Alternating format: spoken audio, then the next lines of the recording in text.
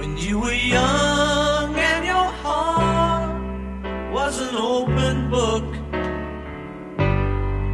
you used to say, live and let live. You know you did, you know you did, you know you did. But if this ever-changing world in which we live in makes you give in and cry, say live and let die. Live and let die. Live and let die. Live and let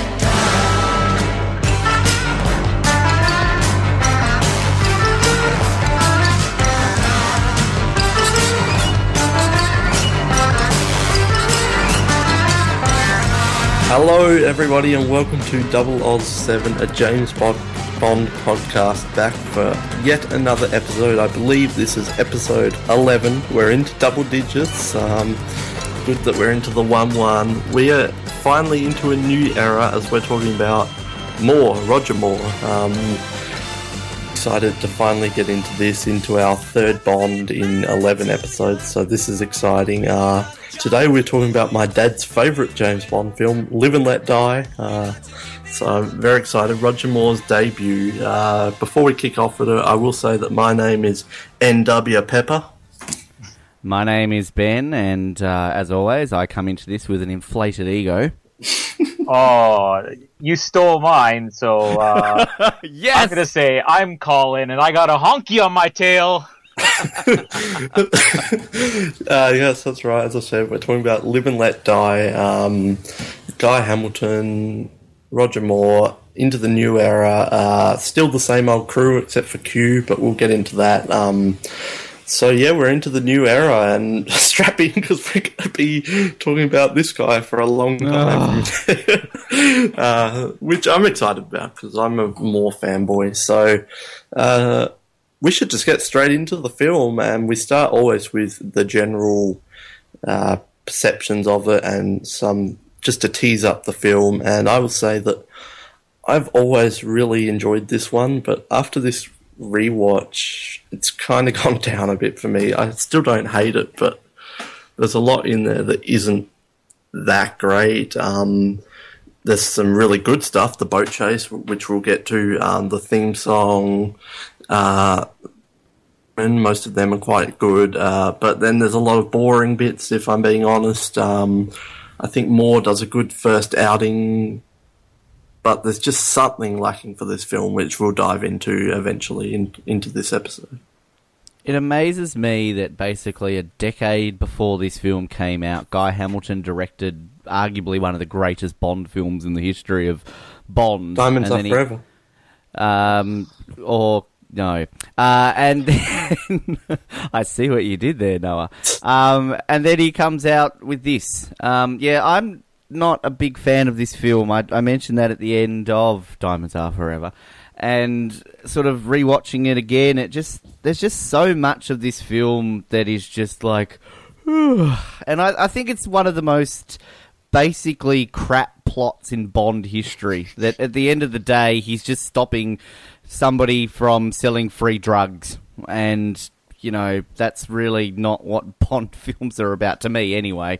But look, there are fun bits. I shouldn't say it's all bad. I mean, there's more, Roger Moore, to talk about. And as much as I may dislike Roger Moore as James Bond, he did grow on me a little bit on this rewatch and in the earlier days. He's got some very unique things about him that I think make him stand out ahead of the other Bonds. And of course, there are, the boat chase, the song. I mean, there are some moments which are just amazing moments in the Bond history, but overall, yeah, not the biggest fan of this film.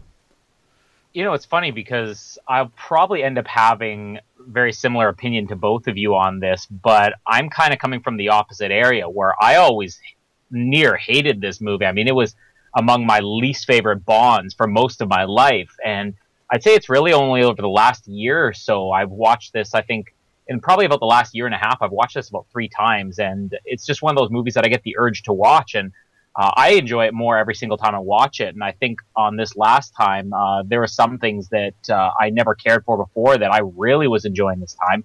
But of course, there are a lot of moments where this movie drags, and there's some plot problems. They're very similar to plot problems in Diamonds Are Forever. But the one area where I'm going to disagree is I think that the overall plot for this is a lot stronger. There is the idea of the whole heroin thing, which, like Diamonds Are Forever, it's kind of a Guy Hamilton thing just to change the plot halfway through the movie. But the basic setup that this has of all of these agents being killed around the world, and that's what Bond's investigating, I actually really like that. And I think that holds the story together a lot better than Diamonds Are Forever. So I'm a lot more high on this movie than I think I ever would have been in the past. Well, we all kind of touched on Roger Moore.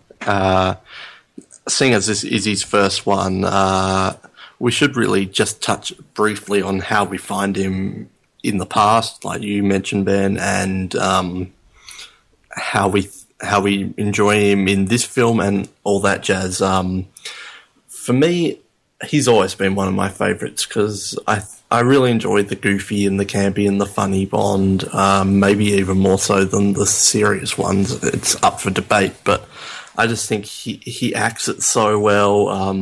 He's so funny, and we all love Lazenby, but when you watch this one after just watching Lazenby's debut, you can really see what an established actor can do with a role like this compared to someone who's never acted before. Like, Lazenby's good, but Moore just fits right into it at the get-go, like he's been doing it for 50 years, which he will be by the end of his run, by the age of him. But yeah, so I really enjoy him. I'm not sure how I'll see at the end of these 7, but at the moment I think he does great in this film, and as a whole he's up there as one of my favourites, and I think this is going to be a bit of a division compared to the Connery run that we had. I think it's interesting because this is the 3rd film in a row we've had a 3rd different Bond, if you look at it sort of in the order of it. So I couldn't imagine how audiences were coping at this point. I mean, obviously they were established with Connery. Poor Mildred. Poor Mildred's just mind was blown. But, you know, we had Lazenby, then Connery came back, then we're back to Moore. So it's fascinating just to sort of see, you know, if you're around in the 70s, in 1973, how you would have been doing that. But, I mean, Live and Let Die was a huge success, so obviously it didn't really matter. But yeah, look, I've always been a bit down on Roger Moore, and as I said kind of in the introduction, you know, warmed up to him a little bit. And I guess maybe my opinion of Roger Moore really falls back on kind of what you just touched about there, Noah, that, like, you know, A View to a Kill, he's like 807. And, you know, it's a bit a bit long in the tooth by then when he's trying to be sexy, suave James Bond. But when you go back and see him, like, he's very proper, he's very English, and that just adds a bit of a different element to it. One of only 2 English Bonds.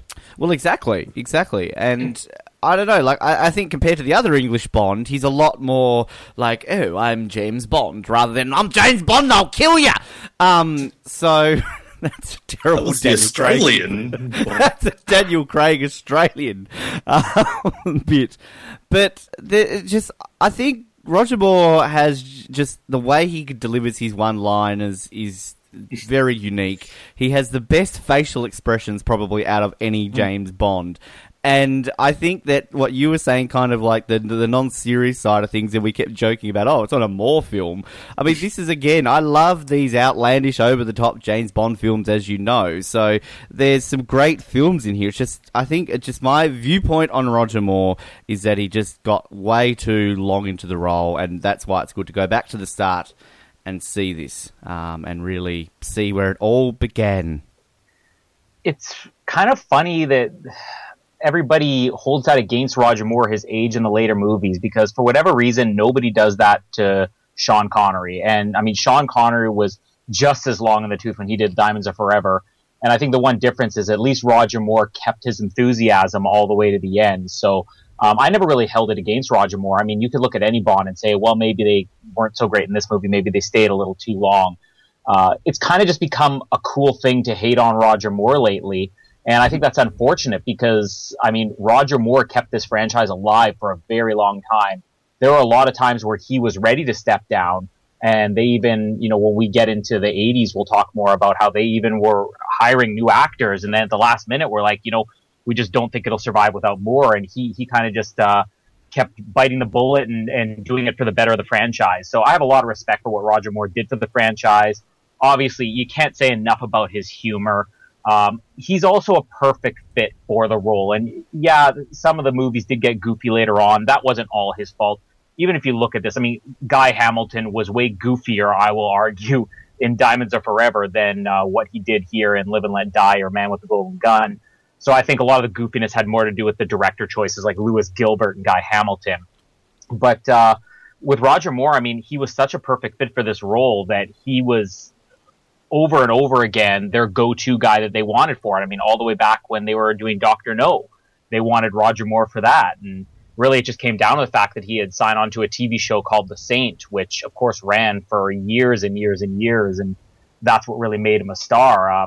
But they ended up going with Connery. And then when Connery stepped down again, they wanted Roger Moore even for On Her Majesty's Secret Service. And, he was unavailable, and they looked at him briefly before they got Connery back for Diamonds Are Forever, but he was signed on to another show. And it was really just over and over again, just him not being available, probably being willing but not available, which it's funny will repeat itself with Pierce Brosnan when we get to the 80s. Just these classic Bonds who they always knew they wanted, but just the timing didn't line up right. So I think it was always going to be a given that if Connery wasn't going to do it, they wanted more. And the one benefit, I think, of him being cast here was that you needed somebody with star power to take over for Connery. They tried The Unknown with Lazenby and it didn't work.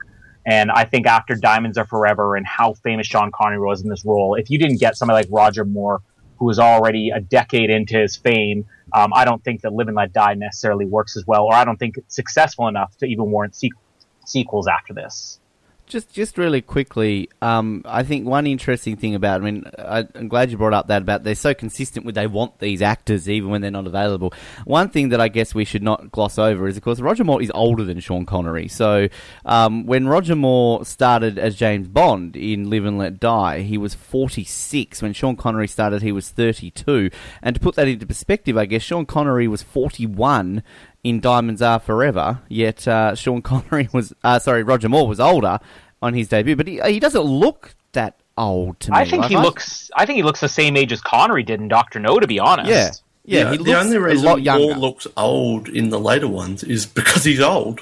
It was 12 years later. He's Like 57. Moore, Nearly 60. he actually holds being older, looking older, better than Connery does. It's just we didn't see Connery get that far into his never say never again. But yeah, it's the hair. It's just the hair. Which again, it's funny. I mean, he comes back again 20 years after doing Bond, and people still don't hold it against him for being too old. So that's why I just don't understand the Roger Moore hate for his age. Well, at least Moore had his own hair. Yeah, exactly, and still has it. We touched on like the goofiness and the campy. There seems to be the stigma around it, like, oh, this is a bad film. It's campy, it's unrealistic, it's goofy, and I just don't understand why we can't like those ones. Like, why does it have to be that it has to be super serious? Like, even Dr. No isn't that serious. Goldfinger isn't that serious. So I don't know why.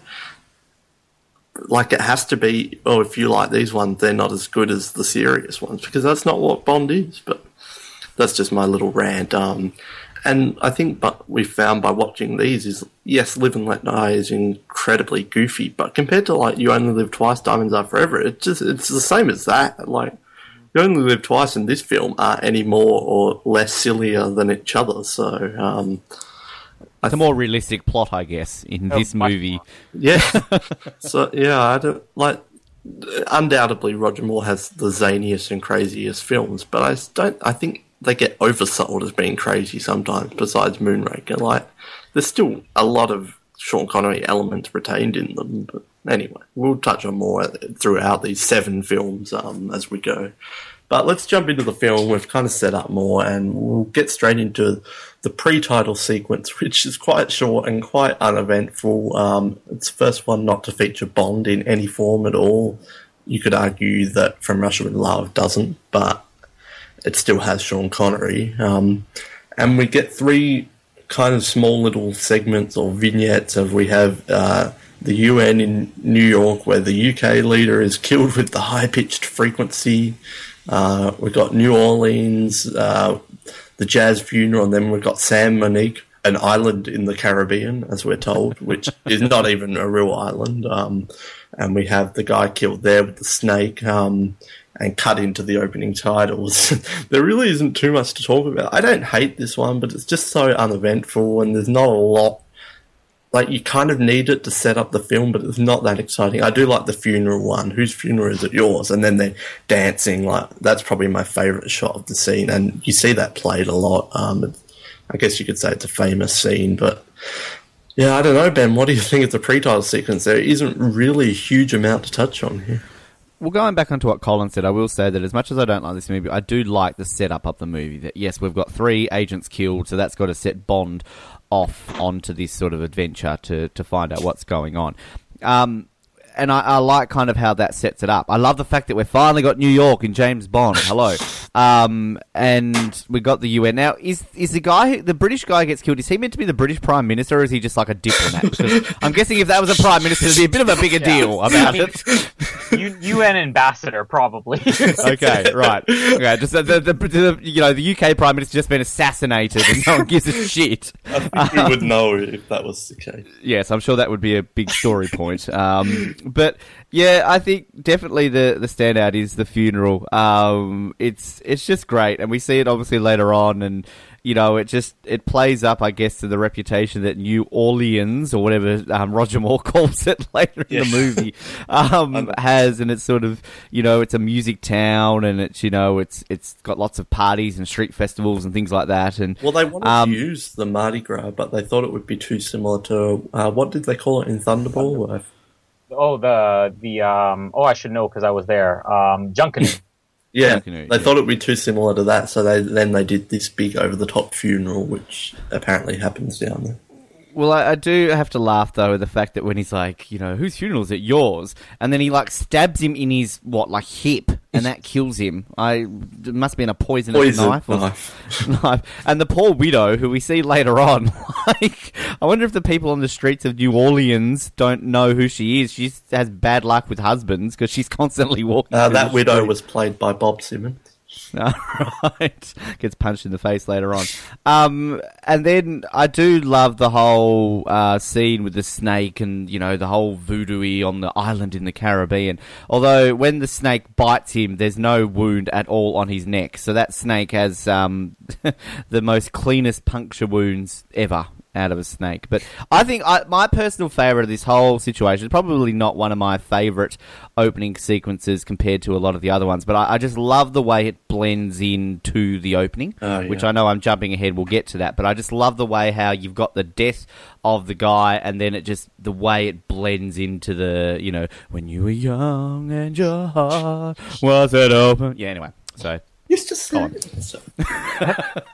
Live and let live.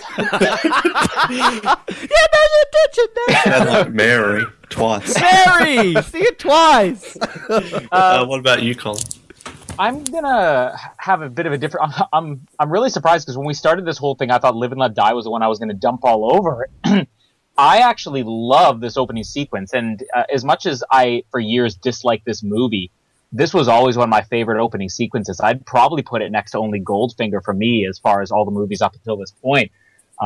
The assassination of the UN ambassador or whatever, I think that's just a really cool idea. It has a nice over-the-top sound effect in it, and then you have the fact the guy just sort of face plants and people are just sort of looking at him and like, what's wrong with this guy? Like you said, nobody's really like, somebody died in front of us. It's just, this guy ate something bad for lunch, apparently.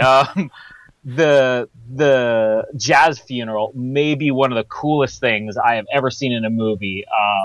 It's such a great idea, not only just to feature this jazz funeral, which is something that, apparently is common and is real, but nobody really sees stuff like this. Like even today, there's a lot of these Bond movies where you're seeing stuff, and we've talked about how, well, at the time, this was kind of new and fresh because, you didn't really have like the Discovery Channel or National Geographic. You didn't see all this, but this is unusual even for today. But the last kill in San Monique is the one I want to talk about because you mentioned how the snake doesn't really even touch him. And that take was a bit of trivia here. That take was actually, you can consider it more of an outtake because what happened is the guy who was playing, what was his name? Baines was the agent. Yeah.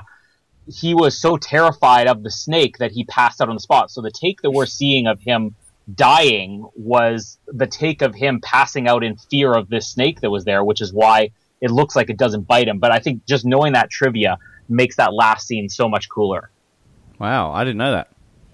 You learn something new every day. You do. Then on that trivia as well, at one point, they say in the documentary, one of the snakes escapes and comes running at him while he's tied up. The snake runs, does it? Well, slithering, and everyone in the scene was running away, and it was a big ordeal. But you hate snakes, Noah. Are you shitting yourself every time there's a snake on the screen? I started doing the count for the Kiss Kiss Bang Bang, counting the amount of snakes, but it got too many that I had to stop. I stopped at 2. Yeah, I hate snakes so much, and hopefully this is the last snake we have in Bond. I can't quite remember. Then, as you mentioned, Ben, cut into the opening titles, which is a great cut. I love these titles with the flames, and you got the black woman, and you got the skulls. It just sums up the movie so well. Like, sometimes these titles are just completely random, but then there's ones like Thunderball and this that just capture the movie so well. So I really enjoy the opening title sequences and the song. It's just amazing. It's so good. I listen to all the songs except for Die Another Day. Just because they're Bond songs, like I'll listen, alright, I'm going to listen to some of the songs now. But this is probably the only one I actually listen to outside of just listening to it because it's Bond. It's such a great song. And I'm going to go out on a limb and say this has the best use of the theme throughout the film. They use it so well. Like in the boat chase, you've got the action, do-do-do, do-do-do. And then when he's with Solitaire, you've got the kind of slower bit. And then you've got the girl at the club singing it. They just use the theme so well in this movie. And the song is just amazing. It's probably my favourite. I love everything about this sequence. I'd probably agree with you about use of the theme throughout the movie. It just fits very well. Although, as much as I don't like You Only Live Twice, I do think they use that very well in You Only Live Twice. I just want to talk. Talk separately about the song and the titles. I think the titles. This is maybe up until this point the best titles we've had. I just love the way it plays with the actual music. So, like as you were saying, you get this like beautiful black woman like straight away. You know, this zoom in on her, big nipple shot as well. To point out. You knew I was going there. Zoom straight into her, and then the way it kind of like turns into the skull, the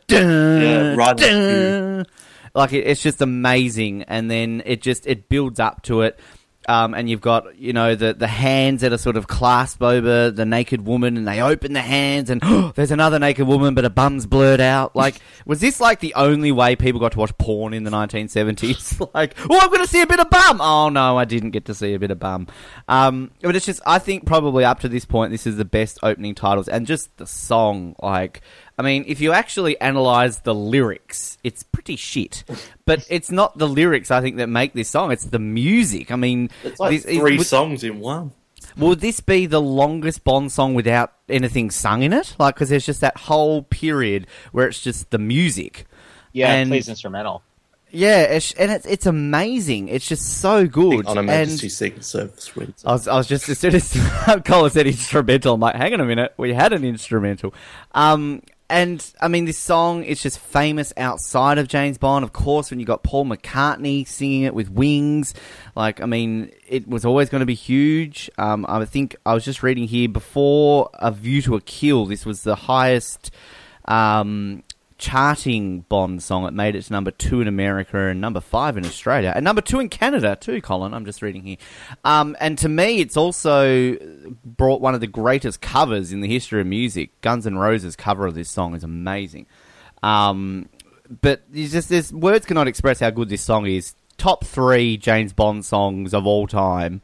And, personal opinions aside, this and Goldfinger probably the most iconic James Bond themes in the history of the franchise. Yeah, and the interesting thing about this is we've had a couple of discussions on the songs, and I think all of us would agree that there are Bond themes that, even though they're modern, they still sound like a classic Bond theme, like The World Is Not Enough. And then there's modern Bond themes that don't sound anything like Bond. Another Day. Die Another Day. The funny thing is that this song, Live and Let Die, if you really deconstruct it, it does not sound anything like a Bond theme. It does not sound like it belongs in a Bond movie, and yet it's probably the one non-Bond sounding theme that nobody questions. They're like, it's a perfect Bond song. So every once in a while, the right artist can get away with doing something this outrageous, because it is a very unusual, like I think you were saying, Noah, it's like, it really is 3 songs in one. And it's got very odd construction to it. Such a brilliant song. And again, a huge part of the success of this movie will come down to that song. I mean, you could say it didn't reach number 1. Like I think Duran Duran and Madonna had number 1s, but I mean, nobody remembers A View to a Kill or Die Another Day the way they remember Live and Let Die. So this is, I would say, like you said, Ben, along with Goldfinger, the most iconic. The really interesting thing about the titles for me is that if you're watching this without the music, these titles are pretty much carbon copy of what they did in Diamonds Are Forever and Man with the Golden Gun. It's just the exact same thing in all 3, a couple of shots. They kind of ditch the silhouettes for the most part, a few shots of images mixed with shots of women that fit the location. But there's something different about how these credits were edited together. And really what it was is they brought energy to this one. They could have just played this like they did in all the past Bond movies and really allowed the credits to exist on their own, but they made every single second here match the music. And that's what really, like you said, when it explodes into the skull, it goes along with the music. And it's almost like, I think Maurice Binder was still doing the credits at this point, but it's almost like he was working with Paul McCartney at the time when they said, let's build the song for the title sequences. It's the perfect collaboration between a song and titles in this. And there's just so much energy. And that's what I think this movie has that Diamonds Are Forever doesn't, and that Man with the Golden Gun doesn't have following this. It's just a very energetic movie. And the pre-title scene, the song, and the opening credits really set that up, as does the next scene. Well, yeah, you mentioned the next scene, so let's jump into the movie proper, and we start with Bond in his apartment. The only other time we see that, I believe, is Sylvia, and I'm disappointed they didn't get Sylvia back for this one, because I think that would have been a nice touch if Sylvia was there instead of this other random girl. Yeah, so M shows up at the apartment, and tells Bond what we just saw in the pre-title sequence, and I love the quote, "I rather liked Baines. We shared the same shoemaker." That's a great line. And we got the mission briefing in the apartment, which means this is an urgent mission. Bond has to go. I like the coffee machine. And says, "Is that all it does?" Like, it's a coffee machine. It makes He is really pushy. What did he expect it to do? I think he's just old. He doesn't know what technology is. And then there's a lot of great comedy here with Bond trying to hide Miss Caruso in the closet and like trying to distract M, and Moneypenny showing up. I really enjoyed this opening sequence. I think it's great kind of kick off for Moore's Bond. I was laughing at a lot of this, and then the magnetic watch, of course, sheer magnetism, darling, to end it. I think this is a great way to kick it off to into the comedy era, I guess, and so many great moments here. I think it's just fantastic that we see James Bond in his house. Like, I know we saw it earlier, but it's kind of like really like James Bond getting out of bed, dressing gown, you're making coffee. Like, this is a guy that we don't really get to see a whole lot of his life outside of, being Bond. And, I just think it's great. And he's got JB on his pajamas, like he's very much into the fact that he is James Bond. But it's interesting because each time we've been introduced to a Bond, we've always kind of had like a bit of a hidden face, a bit of like an iconic moment. Like, obviously we had Connery at the table, my name is Bond, James Bond. And then we get it similar with Lazenby, who's like kicking ass and coming out of the car. But this one, like, we don't really have Eddie way of hiding that he's the James Bond. We're just straight away seeing him in bed, which I thought was interesting. I love the line when he's like going to open the door. You're not married by any chance, are you? And then, like, my biggest question to this whole scene, because it's a great scene, and I don't want to bag this scene out too much, but why is Moneypenny even there? Like, couldn't M bring Q's gadgets in the first place? Like, how lazy is M? It's like, 4 in the morning again as well. Like, he always makes her work in the middle of the night. Poor Moneypenny. Like, you know, she just has to get up to deliver a watch and then have to see, like, her beloved James Bond in bed with an Italian beauty. But I think it's fun to actually see James Bond in this situation rather than, you know, out and about kicking ass and being James Bond. Yeah, I think that this scene, again, it's like I said, the first three things that they do in this movie, it just works perfectly to separate the movie from the Connerys just a little bit and really introduce this as like a new Bond. Like, it's funny because the Bond movies, like we already said, the 70s is where everything changed. Like, Diamonds Are Forever was the change in tone, but the Roger Moore ones really did start separating more from that whole 60s thing they had going on.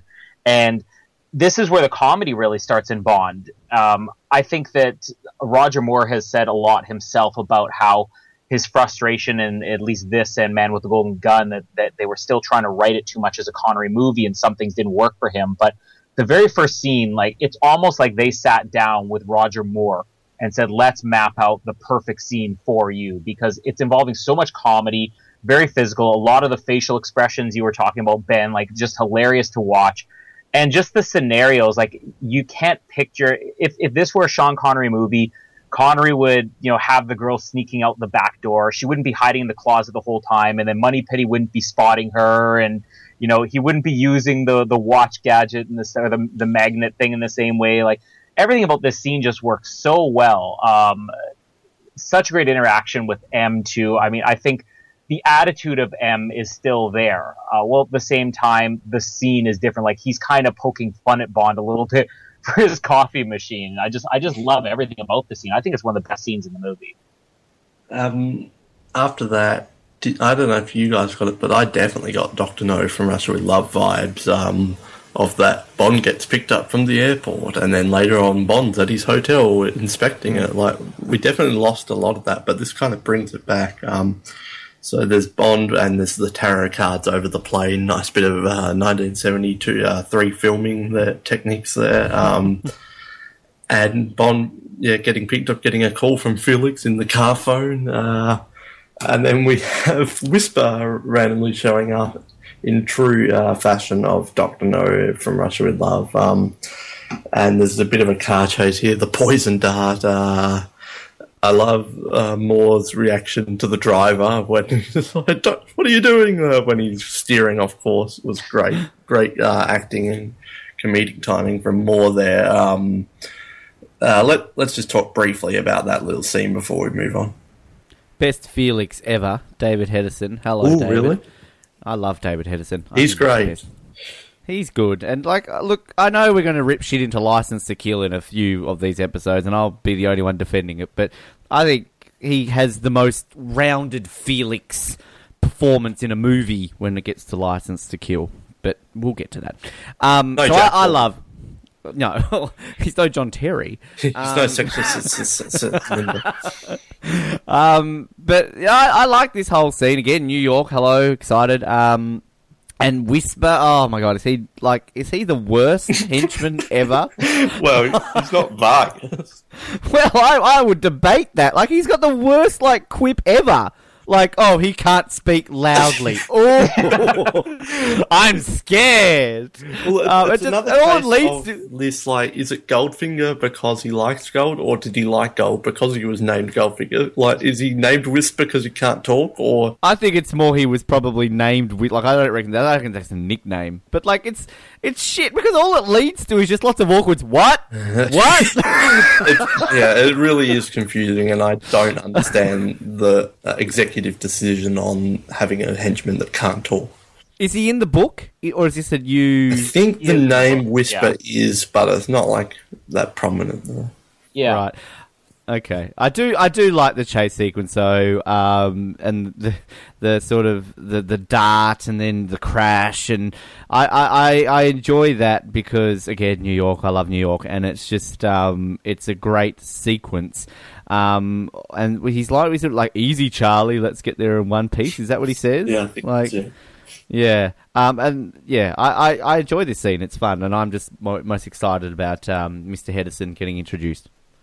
Yeah, Whisper in the book, I reread it's been so long since I had read both Diamonds Are Forever and Live and Let Die that I reread them over the last couple weeks, and Whisper is in the book, like you said, Noah, he's very kind of minor and insignificant. But the one thing I noticed is that he has that kind of soft-spoken voice, but the way it's interpreted in this movie is all wrong, because it should be almost like a Batman type thing, like a soft whisper growl, like, I'm Whisper, you know, like something that sounds menacing. And in this, he's just this soft-spoken guy, and I can imagine. Well, like, can anybody imagine his job interview that he had with Kananga? Like, he answers an ad in the newspaper looking for assassins, you know, overweight henchmen, and he shows up and he's like, "So, the first job I want you to drive a car and shoot a man with a dart. You think you could do that?" What's that? Can you speak up, please? Like, why did he hire this guy? This is I want the Whisper backstory of what led him to not being able to talk loud. Yeah, exactly. Did anybody see the movie Scrooged with Bill Murray? No. Oh, okay. Go out and watch the movie Scrooge with Bill Murray, which is basically a Christmas Carol, like a modern Christmas Carol. And the kid that's playing kind of the modern version of Tiny Tim in that movie, he just doesn't speak because he doesn't want to. And the very end of the movie, it always reminded me of, like, this was Kid Whisper, where he just goes, "God bless us, everyone." So if you watch Scrooge, you'll totally see the backstory of Whisper in Tiny Tim. That's what I'm going to go with. Yeah, I don't know if I love the sequence with the car and the assassination. It is a little bit too over the top and kind of implausible for me. Kind of would have worked a lot better if, you know, they just had a guy in the backseat shoot him or shoot Bond or anything. Like, there's certain things Guy Hamilton does where, again, I mean, it's the Guy Hamilton on acid problem. This is one of those things. Briefly to talk about Felix, I don't know if I consider him the best Felix. I mean, Jack Lord, Jeffrey Wright are definitely up there. But I think I said on Diamonds Are Forever that if you combine, you know, the Diamonds Are Forever, I forget his name already. Norman Burton. Yeah, Burton. So if you combine him with David Hedison, I think you would have the perfect Felix Leiter. But I think what Felix is missing in this is just a little bit of that attitude. And again, a bit of a disappointment that he was so involved in the book and he's kind of just a background character here. Yeah, he really is the star of that novel, but he gets a fair bit to do compared to some like Thunderball and that. But yeah, we'll touch more on David Hedison, especially in a Dalton film. But we have Bond visiting the occult voodoo shop, very punny of them in New York, and he sees Whisper in there, and then there's Kananga's men, and he chases after them in the taxi, and can you take me to Harlem? Is that what he asks? And, hey man, for $20, I'll take you to a KKK cookout. Yeah. Which is probably one of my favourite lines of the movie. I was laughing so much at that. And then Bond heads to Harlem. You sure you want to go there? Into the Filet of Soul, which apparently is a franchise of bars, as we'll learn later on. Turns out Taxi Driver is really a bad guy. I like that little touch that he can't trust anyone in this film. And Bond in the bar, and then we have the wall moving into the secret room, which is such a more film thing to happen, but I love it.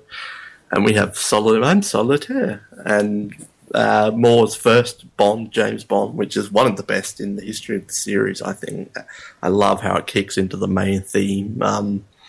And we're introduced to Tee-Hee. I know, Ben, you're a big Tee-Hee guy. Oh, I love Tee-Hee. Crushing Bond's gun, which is great. And a nice bit of Bond and Solitaire in there. Some moments, kind of the first bit that kicks off their storyline, I guess. And they kind of had good chemistry, I think. But we'll touch more on Solitaire. And then Bond is taken out into the back streets, and he is saved by Harold Strutter, a CIA agent. I love when he's in the car and he says, "A genuine Felix Leiter, illuminating." There are so many good Moore lines, and he delivers them so good. And then we learn that from Felix that Kananga and Mr. Big have some sort of connection to each other, and Bond is on the next flight to San Monique. So we covered a fair bit there. I'll just say I love Tee-Hee. I think he's great. He kind of stole Dr. No's claw hand, but Dr. No wasn't using it, so he may as well. I love just this film. We already touched on Whisper. I'm not a huge fan of Kananga, but I like how this film is kind of, it's not just one villain and a henchman. It's kind of Team Kananga. Like, you've got Teehee and Whisper and Solitaire and Baron Samedi. So it's kind of this whole group of henchmen rather than just the one. So I really enjoy that. And Teehee just has so much great screen presence and so many good lines. And he's so menacing but still being comedic. And the other thing I'll just touch on is I really enjoyed the short-lived moments from Harold Strutter. I kind of wish he was the main ally in this film, because this is the blaxploitation film that was the Shaft era of filmmaking. So to have this black CIA agent ally, Harold Strutter, would have been great if he was in more of this film, I think. But yeah, we've covered a huge chunk of there. A lot to talk about there. You can just cover the whole movie there. And we're done. So it's our first act's gone. Wow.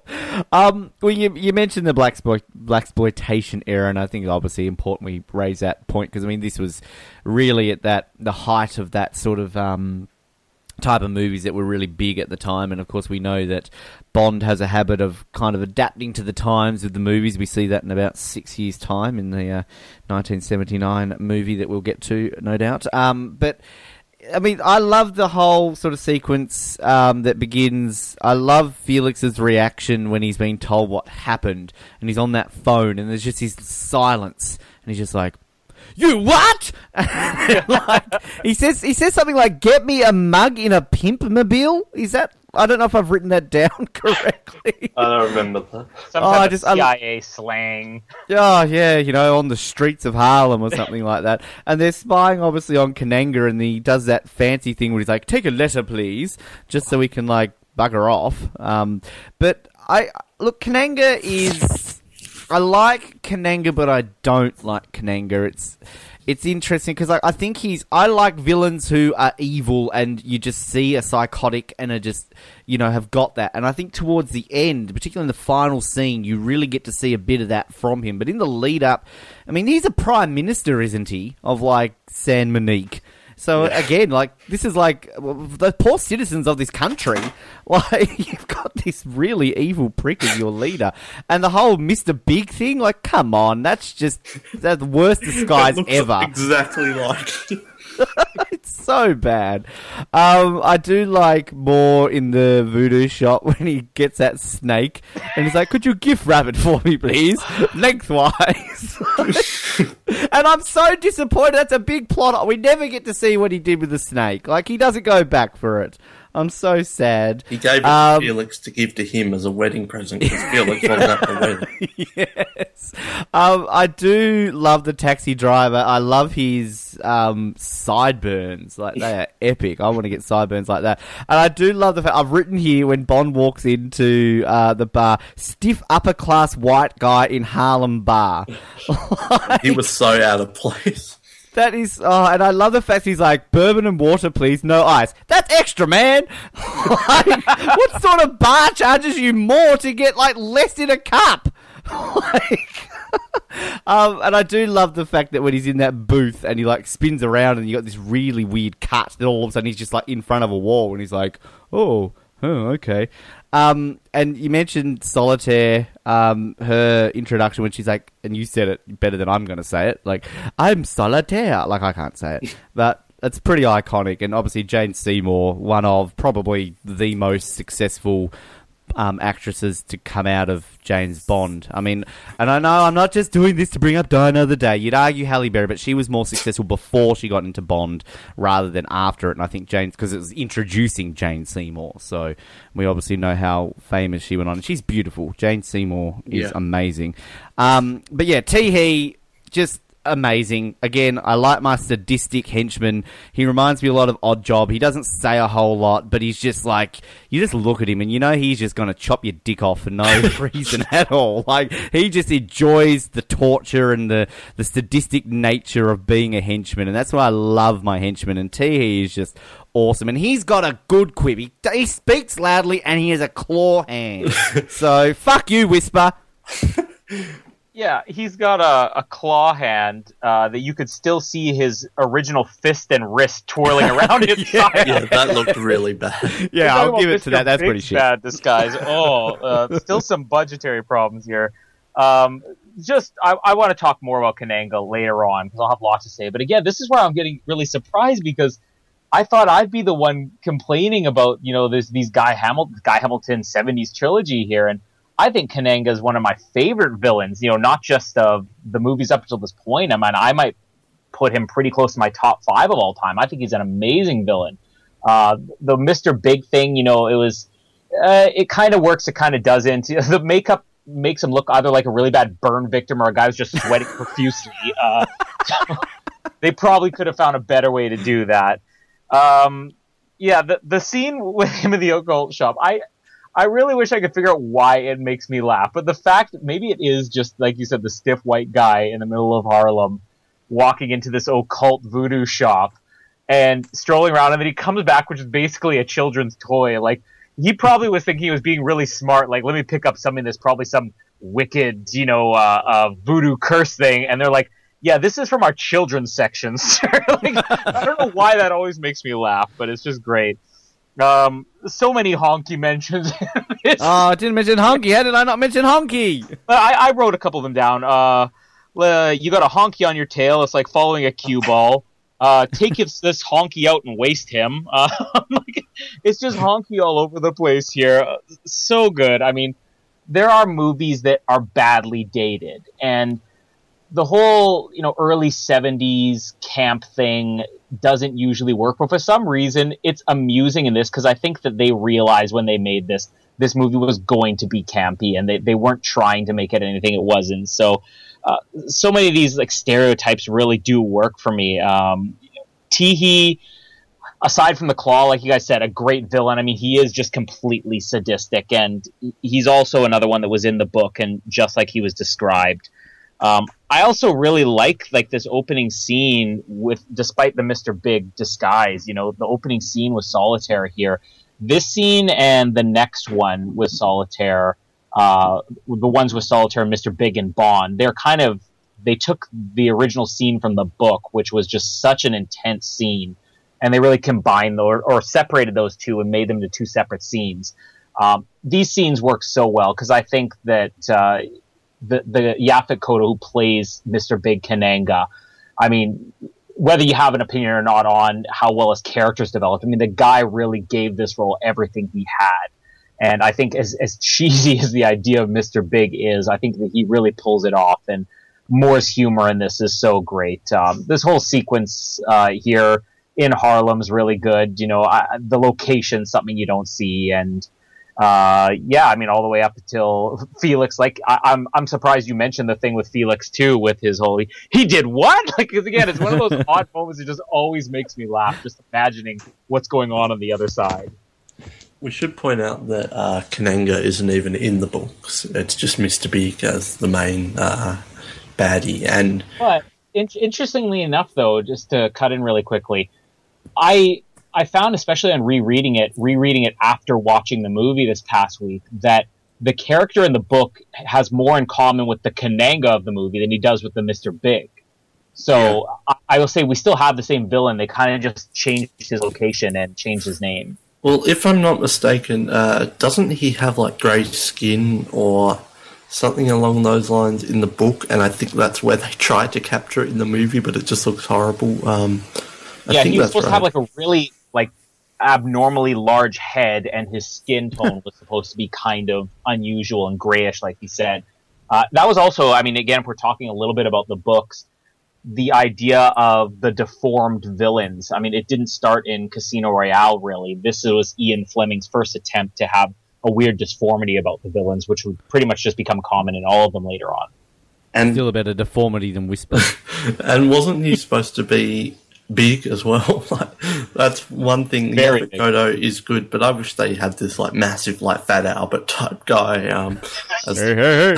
You want Fat Albert? You're complaining about not being a great villain. You're like, oh, hey, Mr. Bond.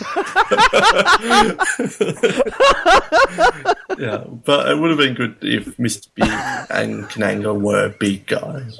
I'd still probably say if you had a hey, it's better than Whisper. Yeah. Well, that is Whisper's fast. catchphrase. We just haven't heard it. Yeah, exactly. While we're talking about the book, we should say this actually does cover a fair bit of the book, but a lot of it is dropped. Like a lot of it is left to License to Kill. But between this and License to Kill, they pretty much cover the entire book. It's not Sam Monique, it's Jamaica. Jamaica. And it's not Quarrel Jr., it's Quarrel. And Strangways is in there, and Mary. Yeah. But I think they do a pretty good job at covering it. They have dropped a lot, but they retain a lot of the original stuff. So let's move on. And we had, as I said, Bond heading to Sandy and Mr. Big's connection. That's the introduction of Baron Samedi dancing, prancing along at the resort there. Oh, is he prancing? Yeah, have you seen the guy the way that guy moves? He is. He's flamboyant. We may as well. We've talked about the other henchmen, so we may as well, while we're introduced to him, Baron Samedi. I think he's so good. He doesn't really have too much to do with the plot, but I love this Team Kananga, and I think this film definitely has that kind of spiritual voodoo vibe to it. So I think this guy fits that so well. We can talk about him more as we go along, but Baron Samedi, I think he's great.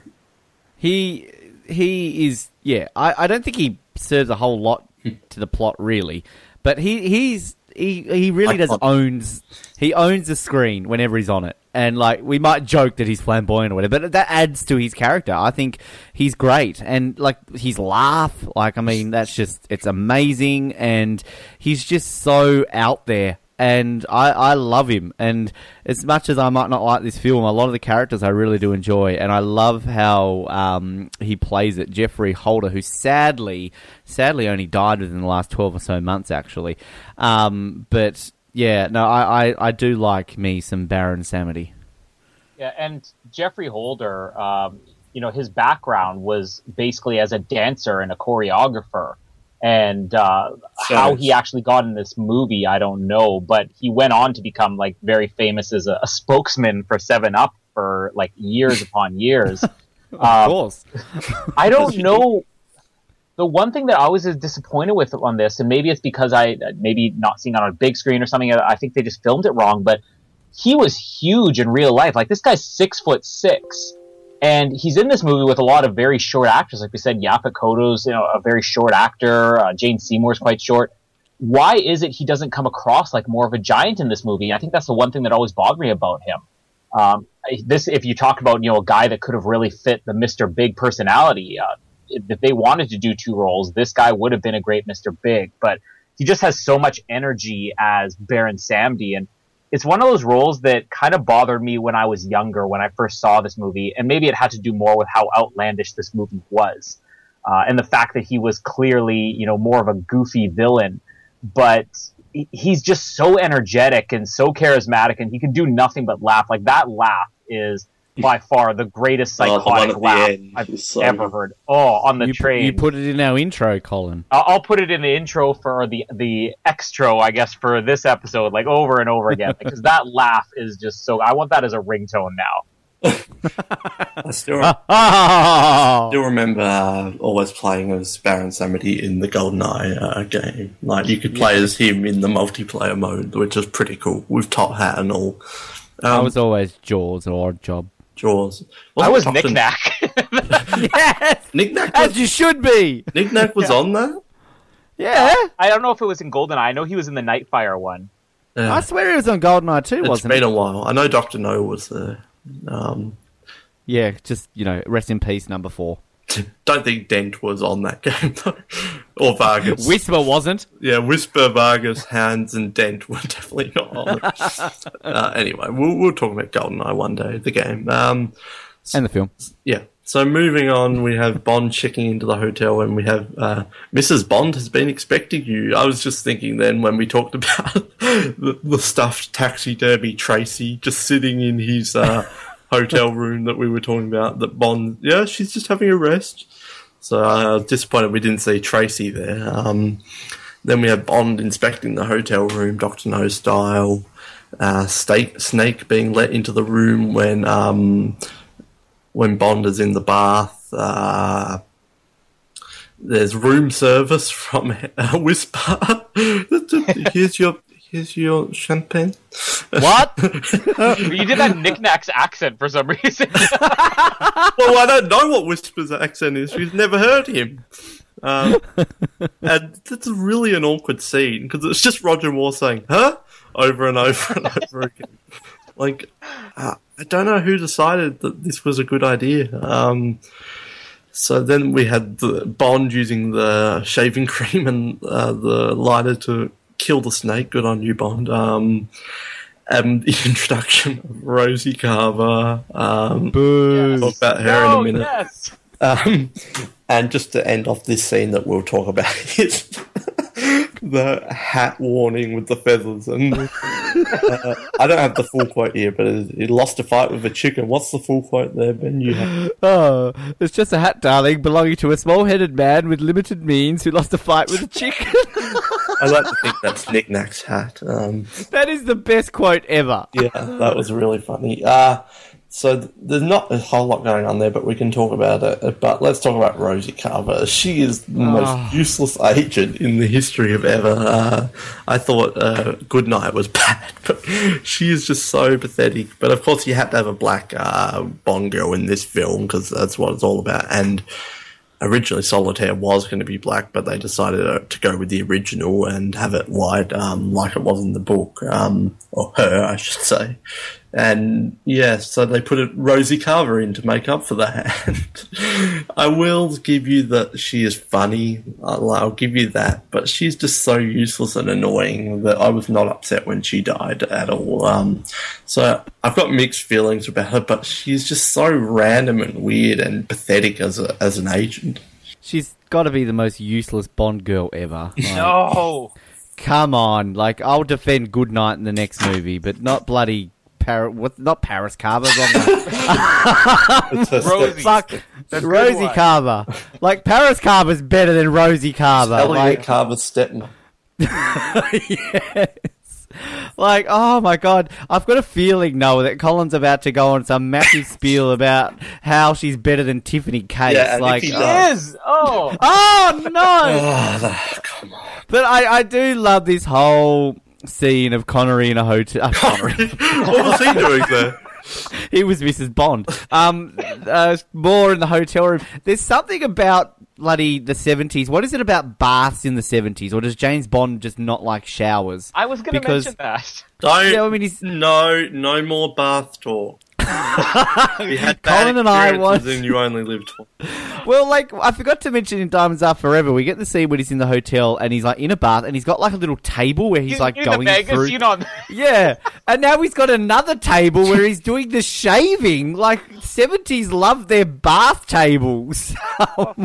But this whole sequence of the snake coming through and then he gets the flamethrower, which is great. And I had to double check with both Colin and I if we counted that as a kill or not, because I couldn't remember if we counted the tarantula or not. But we didn't get the dramatic music as much as the din, din, din, din, din, din, din, when he killed the tarantula.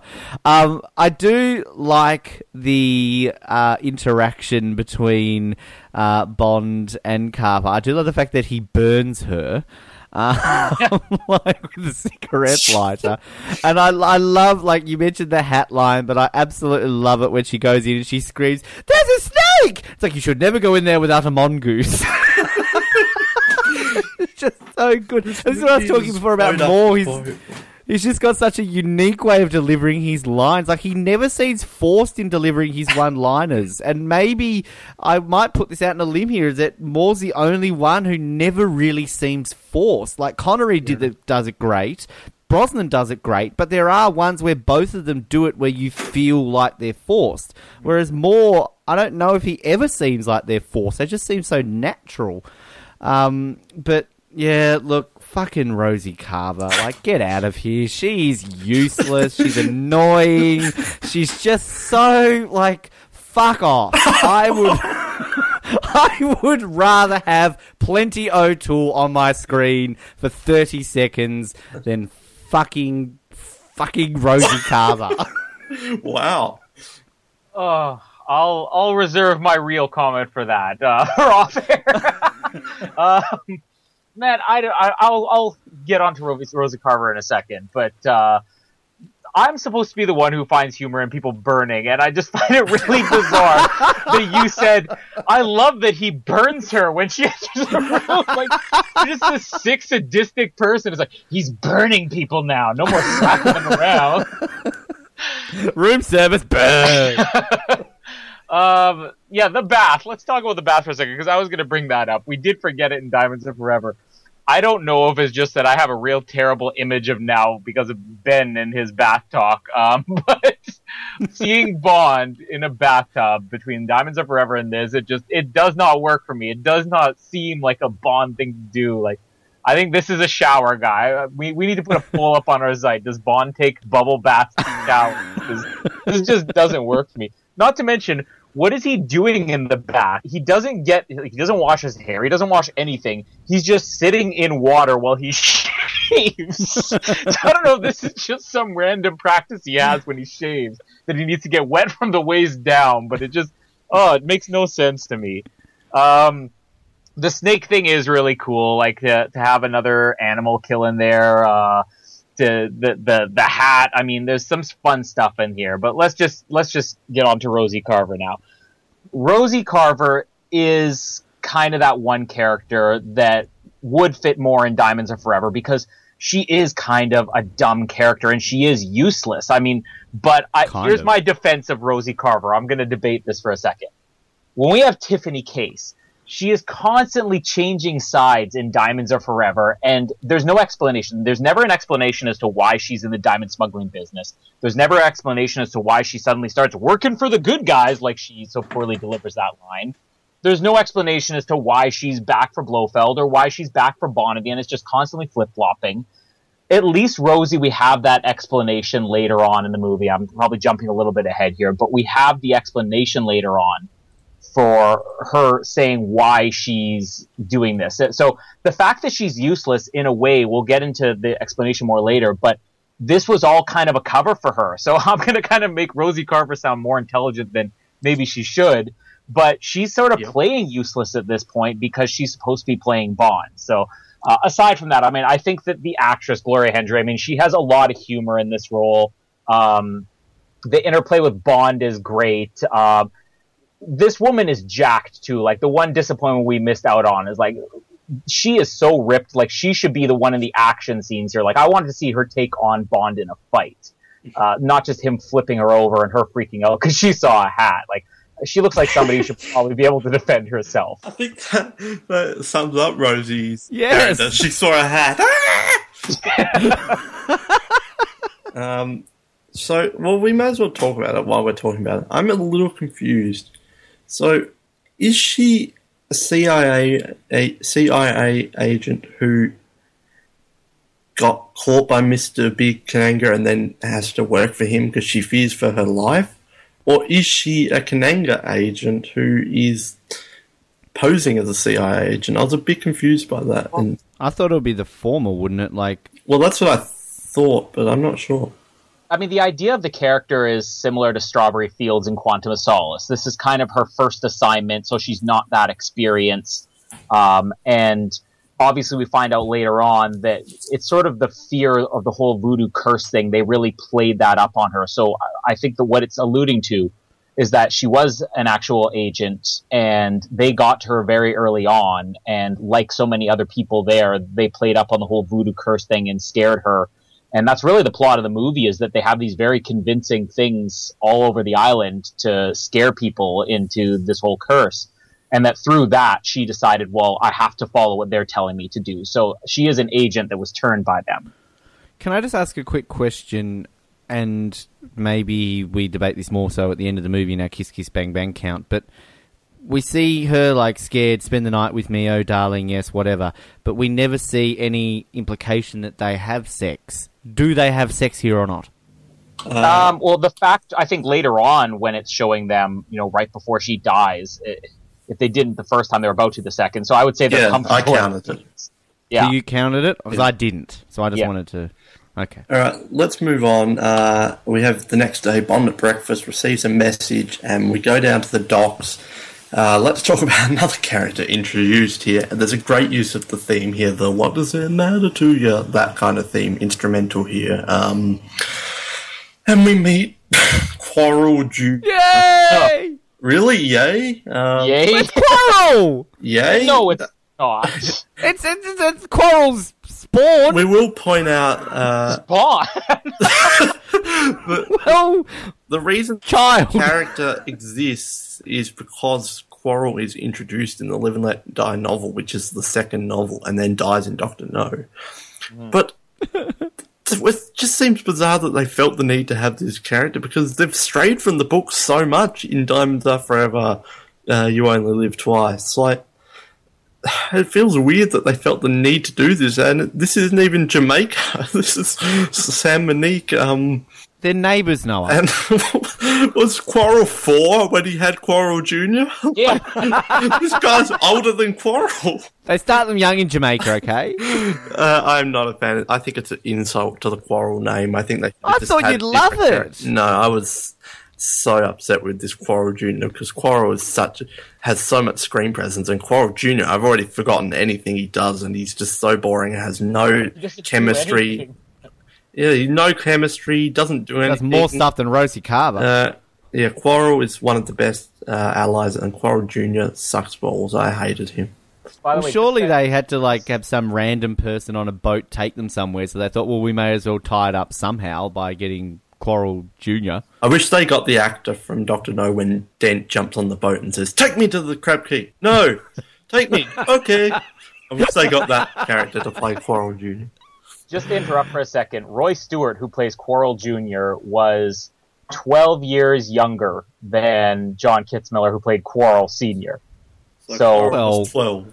I guess Well, youngest dad is like 9. Yeah. He just fought- they fought her early, mum though. could be like 30. Oh, Jesus. Look, yeah, I give it to you. Quarrel Jr. is no Quarrel. But I say yay because it's like, I don't know, I love these continuity things where you get like, oh, they were related to Quarrel, yay! But, and I love the fact that later on when he's blowing shit up and there's lots of fire, I'm just picturing him like, that's revenge for my dad. Ah! I feel like burning field in Jamaica somewhere. But it's random, but I like it. Like, I like the whole situation on the boat where it looks like he's about to choke Bond, and she's all like, oh, where can I get change? Clothes off! Like, shut the fuck up. And then... That's like my favorite Rosie Carver moment. Oh, what, taking her clothes off? Well, also, the way she says it, where she's like, me, clothes off, where? Like, she's working in the Caribbean. What language does she expect him to be speaking? I thought your favourite bit was where she got burnt. But I love the fact that, like, when Bond turns around and goes, you haven't met my friend, Quarrel Jr. Anyway, but that's... I don't have anything else to add on that. I just love the fact that we've got Quarrel Jr. The reason that I think we can't accept this as Quarrel Jr. is because other than giving him the Quarrel Jr. name, there is no similarity at all. I mean, this character Quarrel Drives Jr. a boat? He drives a boat. He has zero personality. He barely speaks in the movie. The only thing he really has is that kind of weird attitude when Rosie is asking him a question and he's just playing dumb and not wanting to answer. Other than that, I mean, you could have called this a different character and nobody ever would have looked at this movie and said, hey, that character, Bert, is kind of a little bit like Quarrel. I mean, nobody would ever draw those comparisons. If you're going to put Quarrel Jr. in a movie, make him like Quarrel. I mean, it would have been a perfect opportunity. Do more than just give him the name. They should have just called him Pinder. Pinder, yeah, or Pussfella Vargas Jr., Jr. like Pussfella Jr. Why don't we have more Hans juniors Jr. here? We could have Hans. We know there's no Vargas Jr. because Vargas does not make love, but we could have had some other juniors. Xenia on a top, senior. I think we were missing a line there with Rosie, with Quarrel Jr. I wish he went, do you want me to break her arm? Good call. Maybe. Are you Quarrel Jr.? Maybe. There's a couple of Rosie Carver moments I'm going to mention here because again, I love like every Rosie Carver moment.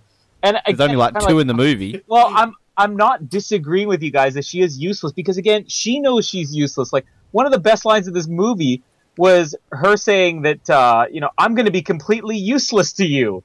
And then Bond says, I'm sure we can kick you into shape. I mean, she knows she's useless. And there was the other moment where, she said that her first assignment was Baines, and Bond's like, it's a relief to know that I'm next in line for the same kind of aid. I mean, there's so much humor with her character. And again, like I said, I love that whole part that was like, me, clothes off, where? Like, these people aren't speaking different languages here. I mean, she's working there. She should know this. It's so funny to me. Quarrel Jr., though, on the other hand, like, as I said, complete waste. This should have been, like, just, like we said, Pussfella or anything. I mean, just make it a new character. Jr. Yeah, Pussfella Jr. That would have been good if the filet of soul clubs were Pussfellas, because we talked about how he's franchising across Jamaica and Turkey, so New Orleans. You were about to say filet fish. What if the cab driver just all of a sudden turned around here? Like, we know he pops up later, but what if the cab driver turned around and he's like, you're headed into San Monique, like, you're going to stick out like a cue ball. Like, that guy, that would have been a better character to bring back. Just not Quarrel Jr. Yeah, agreed.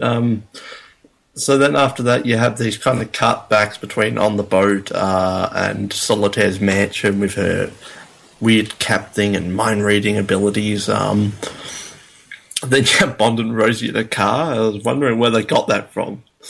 Like, they just sailed over to this other island and then they've got this car. Quarrel Jr. is a man of many talents. And then Bond outing Rosie and says, I'll kill you if you don't tell me. Rosie escapes and is killed. Boo. Yay. Solitaire is there making her predictions. Then we have one of my favourite scenes, Bond on the hang glider, which I also wrote, where did he get that from? Here's my trusty hang glider. Like, Quarrel, again, is a man of many talents. But that's a great one where he kicks the guy off the cliff and then he changes outfit seamlessly. Bond sneaks in and here's the moment that was mentioned on our Facebook page in like week 1 of existing, was Bond tricking Solitaire. And we add another one to the count there.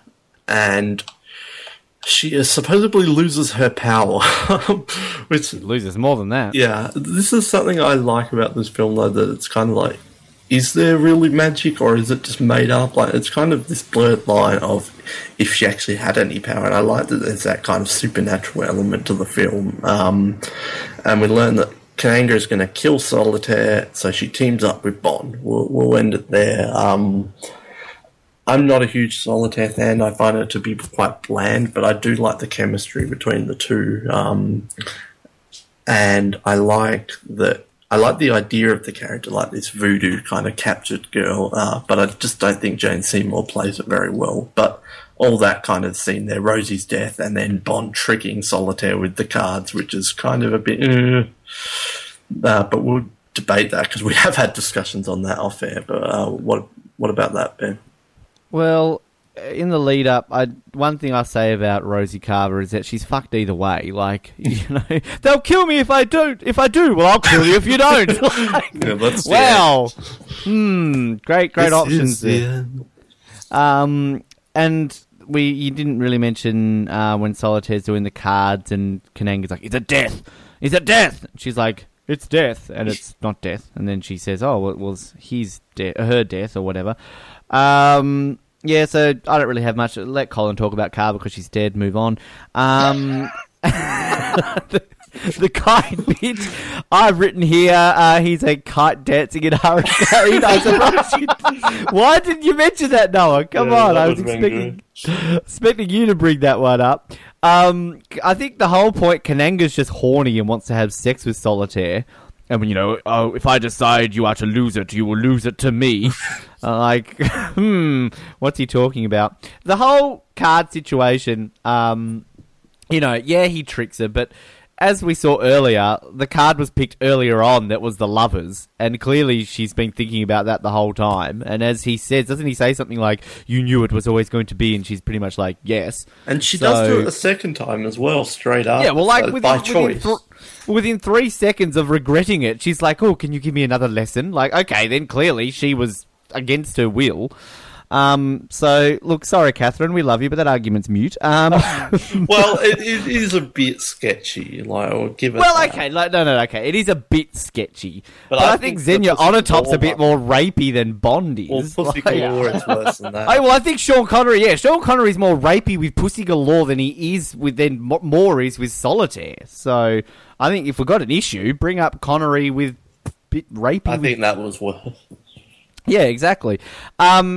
Yeah, it looks. I like Solitaire. The fact that I think she's a very iconic character. She's gorgeous, and she obviously serves a key part to the plot. But she is a bit bland. Like she's, I don't know. There's just something about her that's just very like, it's Solitaire. I wish we had more backstory as well, like how she ended up in Hangar, kind of. We always talk about this backstory, and I think that's a good way of kind of really getting into why we like these Bond girls. And I think that, you know, as much as times change, the Bond films change in how they bring these Bond women out into the future. Like, partly in the 80s, more so I feel in the 90s, particularly, you know, Tomorrow Never Dies. You know, you really get these Bond women who are pretty much a match for Bond almost. And they try and do that with some of these earlier films, but not quite as successful as they do later on. But it's like they completely forget they want to do anything like that in this movie. Like, you know, I mean, Rosie Carver, she's a Bond chick. She's the most useless one ever. And then we get bloody Solitaire, who, again, has a moments. I agree with you. They've got great chemistry. But other than that, like, Solitaire, good for her. Jane Seymour, Dr. Quinn. All that. I slept with Dr. Quinn. I've been to outer space. Sorry, Colin. Just back to Rosie Carver for a second. Trying to bring it down. I don't want to completely gloss over her death scene because I think the scene is played so well. And again, even when I was really hating on this movie for so long, I mean, I love the way this scene played. And again, it's another one of those moments where the music coming in just comes in at the perfect moment, just as he's raising that gun to her, you know. And I think this scene does explain a lot about her, you know, the fact that she does believe, at least to a certain extent, this voodoo curse. And, you know, as we find out later on, it's all kind of a setup. And this is where I think the plot is a little bit more plausible than, you know, what we saw in Diamonds Are Forever. Because they at least take the time to show that it's not just the locals who are fooled by this. I mean, we talked about a little bit how in Dr. No, the whole idea about the dragon. And it's like, well, everybody's fooled by the dragon. It's not just the locals. It's not just Quarrel. I mean, Honey Rider is fooled by the dragon. I mean, everybody's fooled by this dragon. And it's kind of the same thing here. And there was, yeah. And that's the idea they're using here is basically what they did in Dr. No. So I'm going to call Rosie Carver the first tragic character in a Bond movie. This movie could be tragic subtitled. Is one word. But... Yeah, tragic sums her up, but not in the way you're saying. This is the tragedy of Rosie Carver. I have to say that those scarecrow gun things are probably the campiest thing in this movie. Yeah, but at the same time, I mean, it's something that kind of adds to the whole feel of the location. You know, this is just a regular country, and Kananga's using these things to play up on local fears and legends and stuff. And, you know, I kind of like the idea just as far as the setting of the location goes. With the scene with Solitaire, I'll get into Solitaire in a second, but I know I mentioned this off air before, but the image of Roger Moore wearing Solitaire's robe is just another one of those things that you can't discuss it and explain it to somebody and have it carry as much humor as just seeing him wearing it. Because, like, he could have just been sitting in her chair, but the fact that he decides to put the robe on, I mean, that's the perfect example of one thing that Roger Moore did even better than Sean Connery. And Sean Connery, we mentioned several times, he just had, like, this obnoxious child thing going on. Like, he was always, when he'd walk into a room, like in Thunderball, it's like, well, now that everybody decided to join us, you know, and how he'd be playing with Q's gadgets obnoxiously. I mean, Roger Moore does things like this where he's like, he's not afraid to look like a bit of an idiot to get a laugh. And because Roger Moore is so sophisticated, I think he's able to pull something like that off. It's just such a funny moment in the movie. Solitaire, is she a bad Bond girl? I think that she fits the movie better than Tiffany Case, because there's a purpose for her being there. The movie only works with her. You could take Tiffany Case out of Diamonds Are Forever and the movie still operates, as terrible as it is.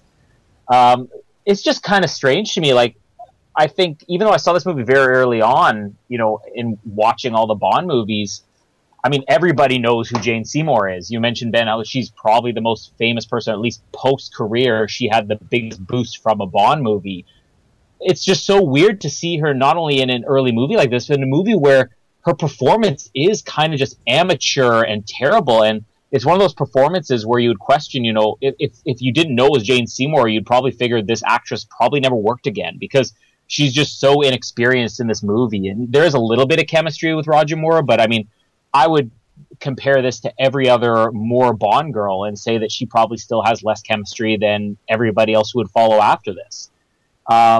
The scene with the card trick, I mean, is that rapey or is that just kind of like it's like a guy giving a sleazy one-liner to a girl trying to pick her up, or it's like a guy lying and saying that, oh yeah, I make like $100,000 a year. I mean, it's more of a pickup thing than anything else. And as we said, the fact is, she wasn't sleeping with Bond because he tricked her with a false deck of cards. He was doing that as a reminder of what she already drew the first time. And it was her belief in this superstition that did that. And it was her who drew the card the first time. It was her deck. So even when he admits it later on, she just kind of plays it off. He's like, well, I kind of stacked the deck. And she's like, no, that's not the issue here. I mean, this is nothing more than Roger Moore just giving a little bit of a sleazy pickup. I mean, there'll be much worse things to come after this. We've kind of covered a lot of Solitaire, so I have to ask this while we're here. Does Solitaire have any powers at all? Well, I believe she's psychic, and for some reason it's connected to virginity. I mean, they bring it all up with... Yeah, but is it all baloney, or is there actually something in there? No, I think it's true. The movie kind of states that it is true, I think. Whereas in the book, it was more... She kind of had a loose admission of, this is something that you learn how to do, and it's a lot about... Like, she's a mentalist more than anything in the book, where she knows how to kind of play people with this. It's not saying she's a crook or she's faking it, but it's saying, like, it has more to do with being able to read people and putting on a little bit of a show. But here in this movie, I think they clearly state it as it's some type of real power. So do you guys like that there's that supernatural element in a Bond film, or do you think it should be pure? Like, we know he goes to space in a few films. Like, do you like that there's a bit of magic in there, or should it just be pure spy films?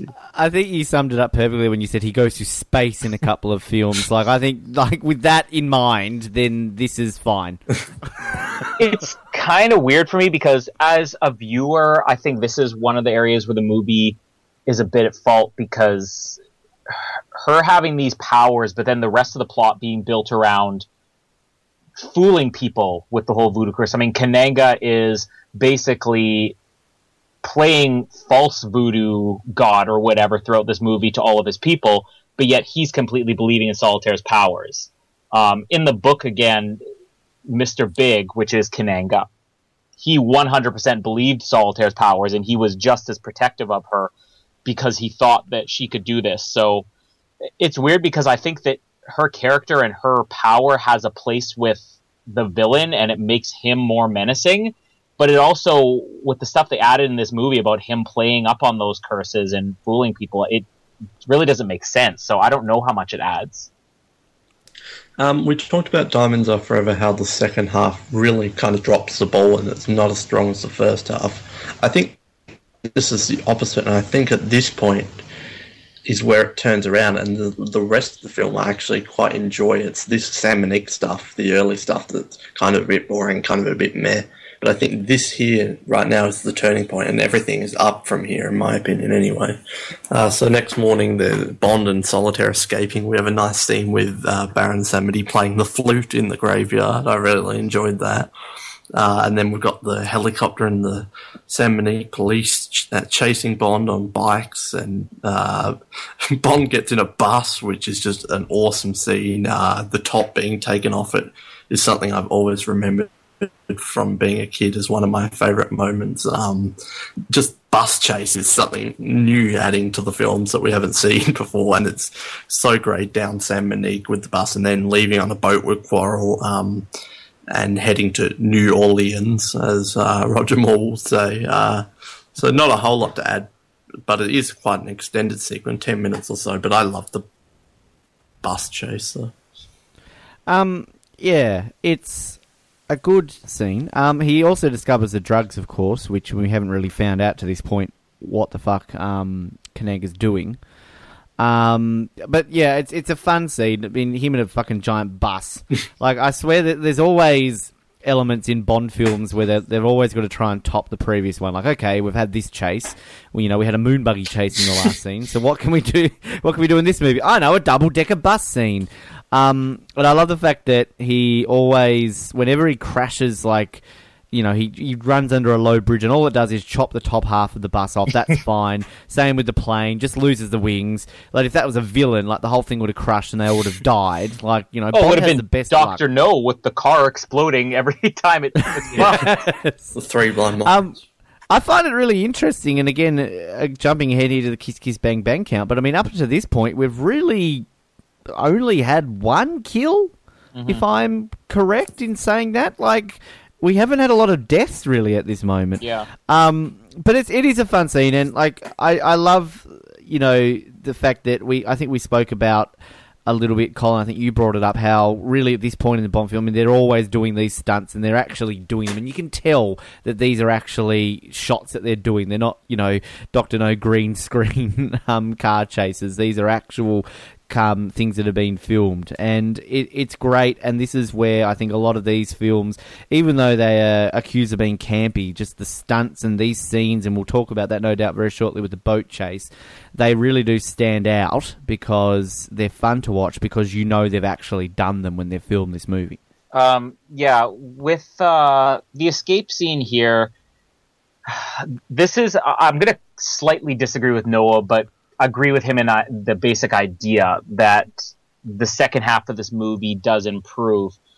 I think the biggest issue I always had with this movie is more, if you split this movie into three parts, you have the first act, which is really everything up until Bond and, gets to San Monique. Then you have the second act, which is San Monique, and I would include Bond's escape with Solitaire in there. And then the third part, which is really New Orleans and on. I mean, I think I never was able to figure out why this middle section of the movie, the second act, really didn't work for me, because I do think that it picks up a lot later on. And I've kind of figured it out this past time. I think the Solitaire escape just is kind of rendered as meaningless when she just goes back with Kananga later on, because it's very short-lived in the movie.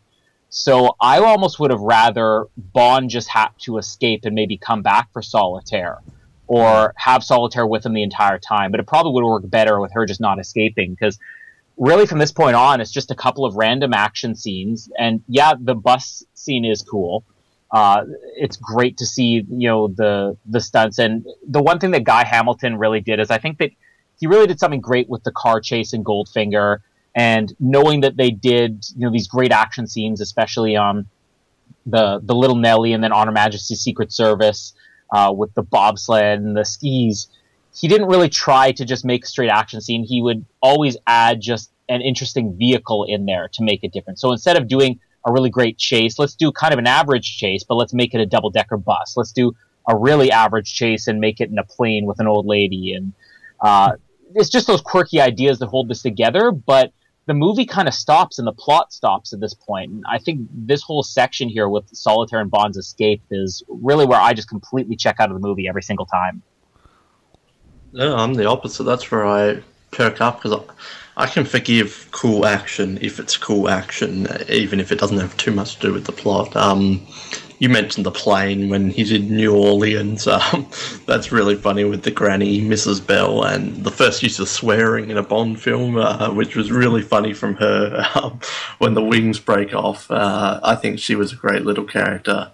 I wish it was Pussy Galore's Flying Circus, though. Not, I can't even remember the name of what it was. But I was just going to say, can we cap this off as the end of Guy Hamilton's Grannies in Action Movies trilogy, because we had the Granny with the machine gun and Goldfinger, Granny Diamond Smuggler in Diamonds Are Forever, and now Granny in the Out of Control Airplane here. Like, he has a thing for the old ladies. Yeah. And we have old lady in the later on in the voodoo scene with Solitaire tied up too. Crazy old lady dancing in that bit as well. I don't know if you picked that up. I wrote that down in my I think Hamilton really loved his grandma. Yeah. Or hated her, that's why. Yeah, either or. Yeah, so that was a fun scene with the granny. I enjoyed that. And then we have Strata at the Fillet of Soul. And it's kind of harking back to the first pre-title sequence with the funeral scene, which was cool to see again. And then Bond and Felix head to the club to investigate. And this is taken from the book. In the book, it's Bond and Felix who go to the club at night time and investigate, and it's really one of my favourite few chapters in any James Bond book, with Bond and Felix, and a lot of nice Felix moments, but they kept some of it here. And then a cool little added touch of the woman singing the theme on stage. I'm not sure why they did that, but it's kind of cool. I like it. The floor giving way and Bond disappearing. They've got different contraptions everywhere in this bar. And then Mr. Big revealing that he's Kananga, which was a huge shock for all of us. None of us knew that. Oh, I never saw that happening at all. Another great Moore line. Quite revealing. I really like that line from Moore. Yeah, that was not a shock at all. I wish they did that better with the Mr. Big revealing who he really was. And then we learn the plan that he's giving away heroin to create addicts and put other businesses out of business with the heroin, and then he'll be able to create a monopoly with it, and he'll be the only heroin dealer in the nation, as he says. So it's kind of just Goldfinger's plot in a way. It's just Goldfinger wanted to screw up the gold, so he was the only gold dealer really, and it's kind of the same thing here. It's a bit of a meh plot, but I like that it's a bit more grounded and it works with the film, I guess. And then straight after that, T.H. takes Bond's watch, and one of the best Moore lines, Butterhook. It's just so random, but I love it. Butterhook. Bond is knocked out by T.H., and they say, take him to the farm. And we have Kananga beating up Solitaire, and Samedi holding up the death card. So this is kind of the most important scene of the film, where we find out who Kananga is and what his plan is. Just quickly back to the plane situation. I love the fact that all these planes are just so brittle, and that a car touches them and they crash. Like, I'm not flying in any planes in New Orleans soon. Like, they're just all crashed. No wonder so many of them crashed in Hurricane Katrina. Now, too Whoa! soon? Jeez. Okay, maybe that was too soon. Wow.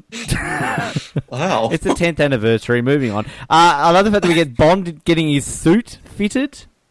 Like, yeah, no, we didn't touch on that. And I really, like, why is this woman singing the theme? Like, this is kind of like a Diamonds Are, not Diamonds Are Forever. Was it Goldfinger or From Russia with Love where they're on the radio? It's From Russia with Love, isn't it? Yeah. Like, I like they live it, in this. though. I mean, I'm not. Yeah, I don't say I don't like it. It's just weird that within this film, they're hearing the theme to the film within the film. Like, it's kind of weird. I've written down here. Here's Mary singing. Second, let's hear A View to a Kill again. I Live and Let Die again. Not A View to a Kill. What am I talking about? I've written here Better Than McCartney. No, that's not true. I wish she was singing Mango Tree. Oh, yes. Underneath the mango tree. But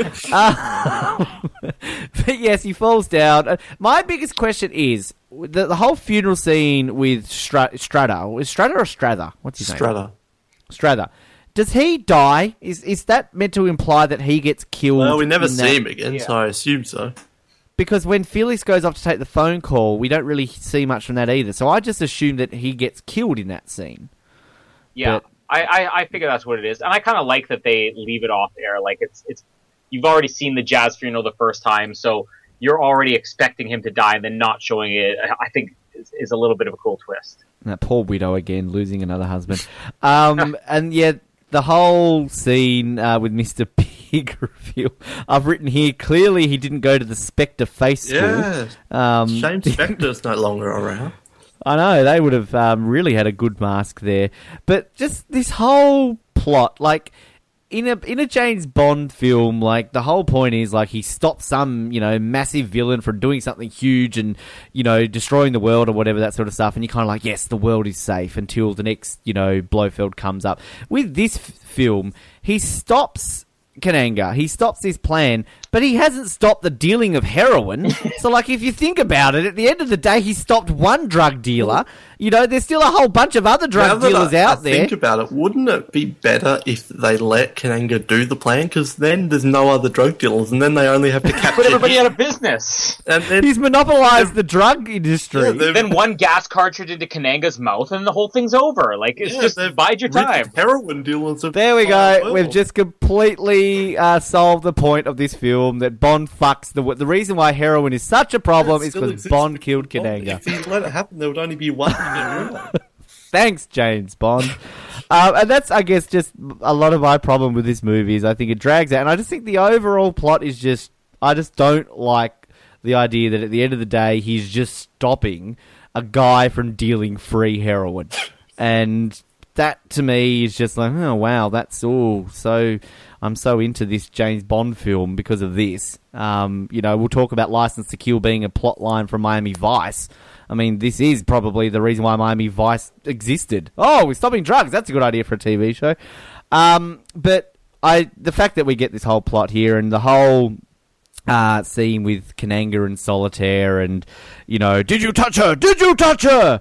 And then the whole chopping off the finger and guessing what the serial number, and then he does it deliberately just to prove if she's lying or not. I like the way that all played out. I think that was a good scene. And this is kind of where I start to like Kananga as a character a little bit more towards the end of the film, because I think this is where he gets a bit more evilly pricky rather than just, oh, I'm Kananga. And I actually wanted to talk a little bit about Kananga here because I think the Mr. Big thing...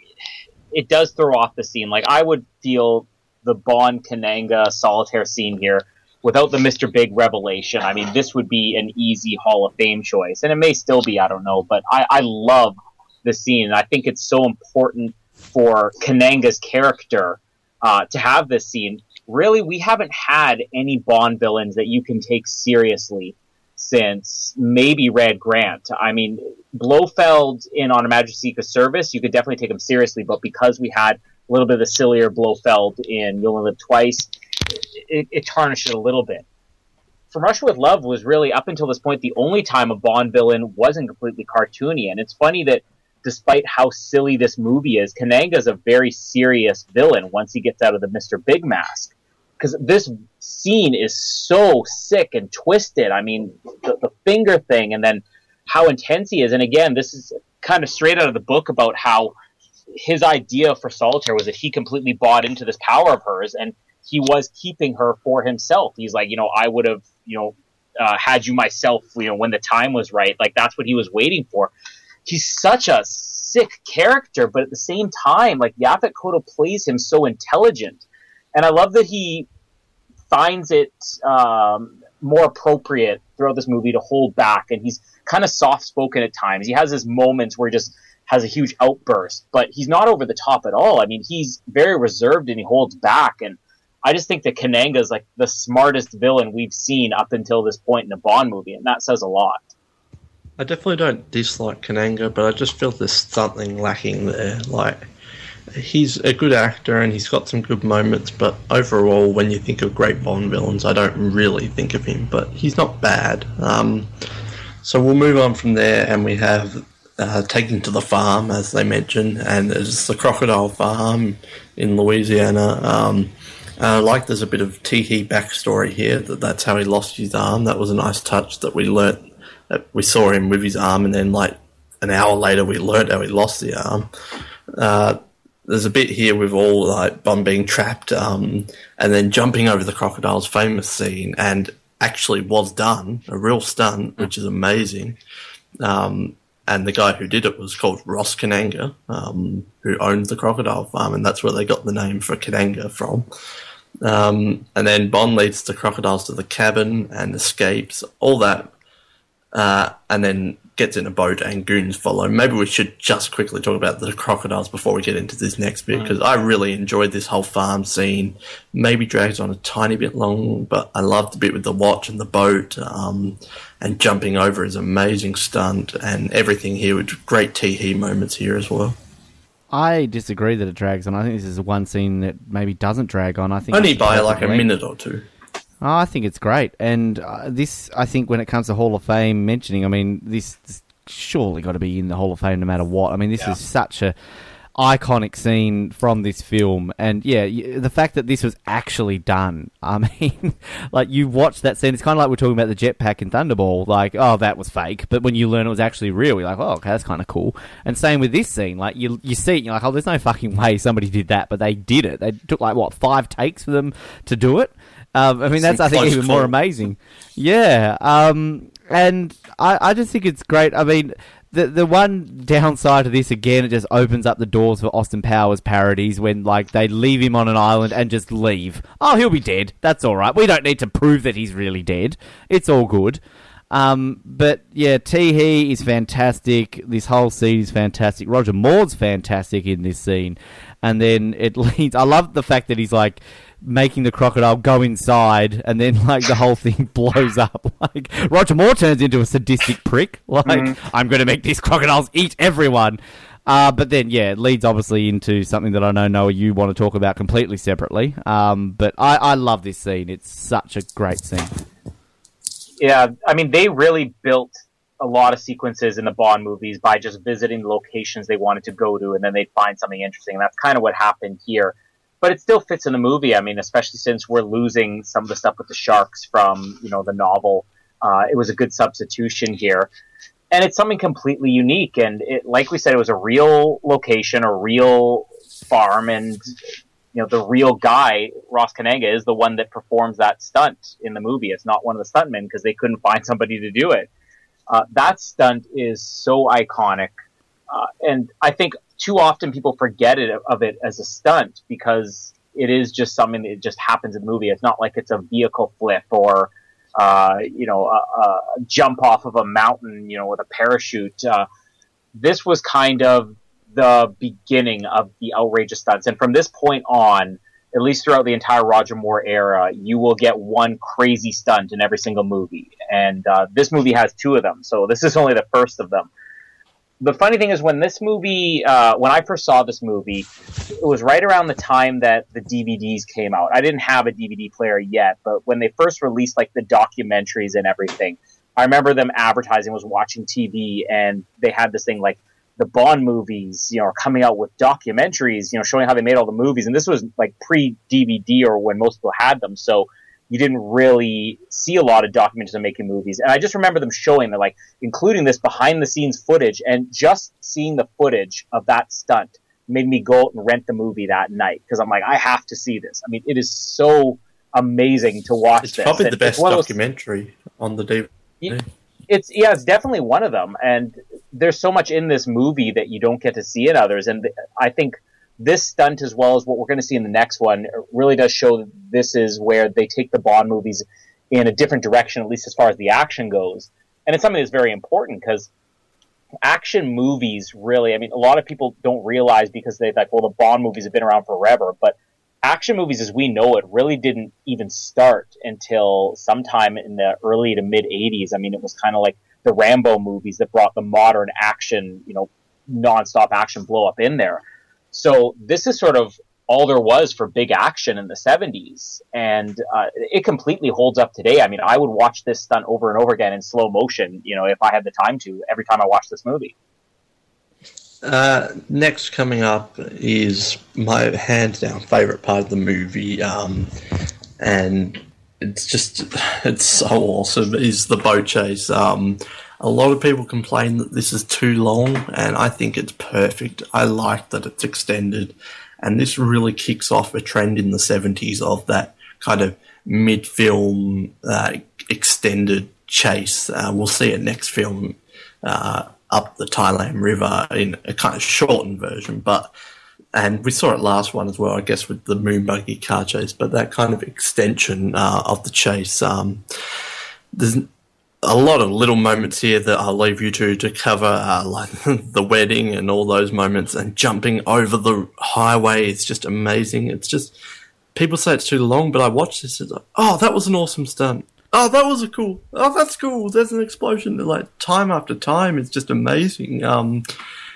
I want to go back and watch it now. It's hands down my favourite part of the movie, and I think it's a great way to kind of set up the ending of it, to have this awesome ongoing stunt, and probably the best boat chase in the history of the series, and some of the best stunts we've seen up until this point. And of course, we should mention the introduction of yet another new character, Sheriff J.W. Pepper, the esteemed J.W. Pepper, which is really an anomaly. It's just, I don't even know how to explain the character. I have to say, and people probably hate me for this, I kind of enjoy the character, but I absolutely see the criticisms that people have it, and it is a ridiculous character. I will say I enjoy it in this one. I don't think he should have come back for the next one, and we'll talk about that next film. But in this film, I think he fits well to add some comedy to it. He's ridiculous. But just to make that chase even more fun, to add the cops in there as well, driving along the side of the road. This was always one of my favourite moments when I was a kid, this boat chase. And we have J.W. Pepper wanting to get his cousin, my cousin Billy Bob, no, what was it, his stepbrother, I think it was, or brother-in-law, Billy yeah. Bob. And he kept saying it over and over, my brother-in-law Billy Bob is the best boatman in Louisiana. Like, really. Well, where was his deputy, Larry? I think you got him, Larry. Well, he was too busy trying to get Toby. Yeah. Toby. I know a lot of people hate JW, and people probably think it takes away from the scene. I'm not a huge JW fan, but I think he does add to the scene. And of course, we have Billy Bob's boat getting taken by. Oh, I'm blanking now. Is it? It's not. Adam. Who? Adam, his henchman. Yeah. It's a very evil name. Yeah. Adam. Christopher, Baron Sam, Adam. Yeah, there's so many moments, and I said you guys can cover it, but we've got like boats in pools, weddings across roads, we've got this explosion in that big hangar, cops everywhere. It's hands down my favourite, and it's a really long part of the movie, but I guess there's not overly a lot to talk about it. Well, one thing that I always like to think about in these Bond movies is that you have like these epic chases in, fairly public areas, and you're always wondering what are, everyday citizens thinking of this. So, like, I can see what they've tried to do with J.W. Pepper, but they've just cranked it up a little bit too much. Like, it's, again, I seem to bring up Austin Powers movies a lot, but one thing I think that they do really well, what Mike Myers did, particularly in the first two, is like the whole scenes when, a henchman will die and they call up like his family and it's like, oh, no one ever thinks about the family of a henchman. Like, you've actually got to think about that sometimes, because like, what would really happen after, Vargas dies? Does he have a loved one? Well, probably not not. Vargas. He's a virgin. He does not make love, remember? That exactly. So you do think like there's this epically long boat chase down the bayou in Louisiana. Like, what's the emergency services response going to be? Look, J.W. Pepper is, I don't know how to react to him, because I see what they're trying to do, but it's a little bit too much, and there's absolutely no purpose for him to come back in the next movie. Like, that is... I love Man with the Golden Gun. I do not love the fact that they bring back J.W. Pepper. But I love this scene. I have nothing against the boat chase. It's great. Again, the stunts are fantastic. The fact that they're driving up on the land, and then, there's a wedding. And if I go back and watch the wedding scene, though, because when the bride starts crying, they cut away really quickly. The groom is about to crack up laughing. Like, he starts to smile, and then they quickly cut away. Like, that is just hilarious. I love, like, the rich white people sitting around their pool. In Louisiana, like, and then a boat goes in there. I love the whole Billy Bob bit, like, I want to borrow your boat. Everyone wants to borrow my boat, boy! And then, bang, steals it. But I am one of the ones, I think it goes on for a little bit too long. Like, I think they could have cut it by a couple of minutes and it still would have had the same effect. I do love the way it ends and how he kind of traps him into the big boat and bye-bye Adam. Ooh, you know, big, huge villain henchman in the history of the Bond films. Still better than Vargas, though. And Hans. But, yeah, other than that, it's very iconic and it is a great scene. Just a little bit too long. I think you could cut it by a few minutes too. I mean, however many minutes you can count, I'm sure it's equal to the screen time that J.W. Pepper has in this movie. So that's what I think should be cut from this. The rest of the boat chase, I mean, this is... I don't know if there's another better chase scene in a Bond movie, at least from what we're going to see maybe up until the tank in GoldenEye. Maybe my opinions will change as we go through some of the other ones, but this sequence, I would have minded if it went on even a little bit longer, minus JW. I like that Guy Hamilton, for once, is doing a chase scene that's not just about goofy bits. I mean, I was saying I liked the first one that we saw, but the airplane just didn't work. And here we basically have our third major chase scene, you know, the bust to the airplane of this. And instead of just using a goofy vehicle, I mean, he's playing it as a straight action scene. I don't know if it was just second unit guys who were doing this, but this is a really exciting sequence. And yet it still has those fun moments in it. Like the boat that ends up in the pool is my favorite. I just love that. And just gets right out and hops in another one. J.W. Pepper. Wow. It's interesting because I didn't really know of the hate of him when I first saw this movie, but I was so annoyed by him. And I think one thing that we should probably mention is, I mean, there was a reason they brought him back from Man with Golden Gun. It wasn't just a Guy Hamilton thing. Like, I want more old ladies and more JW. I mean, he was brought back because audience response to him was really positive, you know, for whatever reason. Maybe Mildred loved him. Mildred was a big fan. All the acid trippers from Diamonds Are Forever love this. It just doesn't hold up well now. And I think that I've kind of pinpointed why JW's so over the top in this movie, and I think it's kind of just the American stereotype they're doing in this. Like, there's a lot of American movies when they're portraying people from other countries, it's always stereotypes. You know, if this was an American movie, an American spy movie, and they had a British, it would be like everybody's like, you know, we all have bowler hats and tea and bad teeth, you know. But here it's like, well, let's just have them with an over the top accent and, you know, spitting all the time. I mean, it's just kind of the Southern hillbilly stereotype that they're playing up on here, which maybe that was funny at the time because when it wasn't as widely known, but it just doesn't work here. The main stunt that we really do have to talk about, I want to get just individual opinions on this, is the boat jump they have, the one that crosses the highway. Because it wasn't just a boat jump. I mean, that was a world record they set for a boat jump when they did that.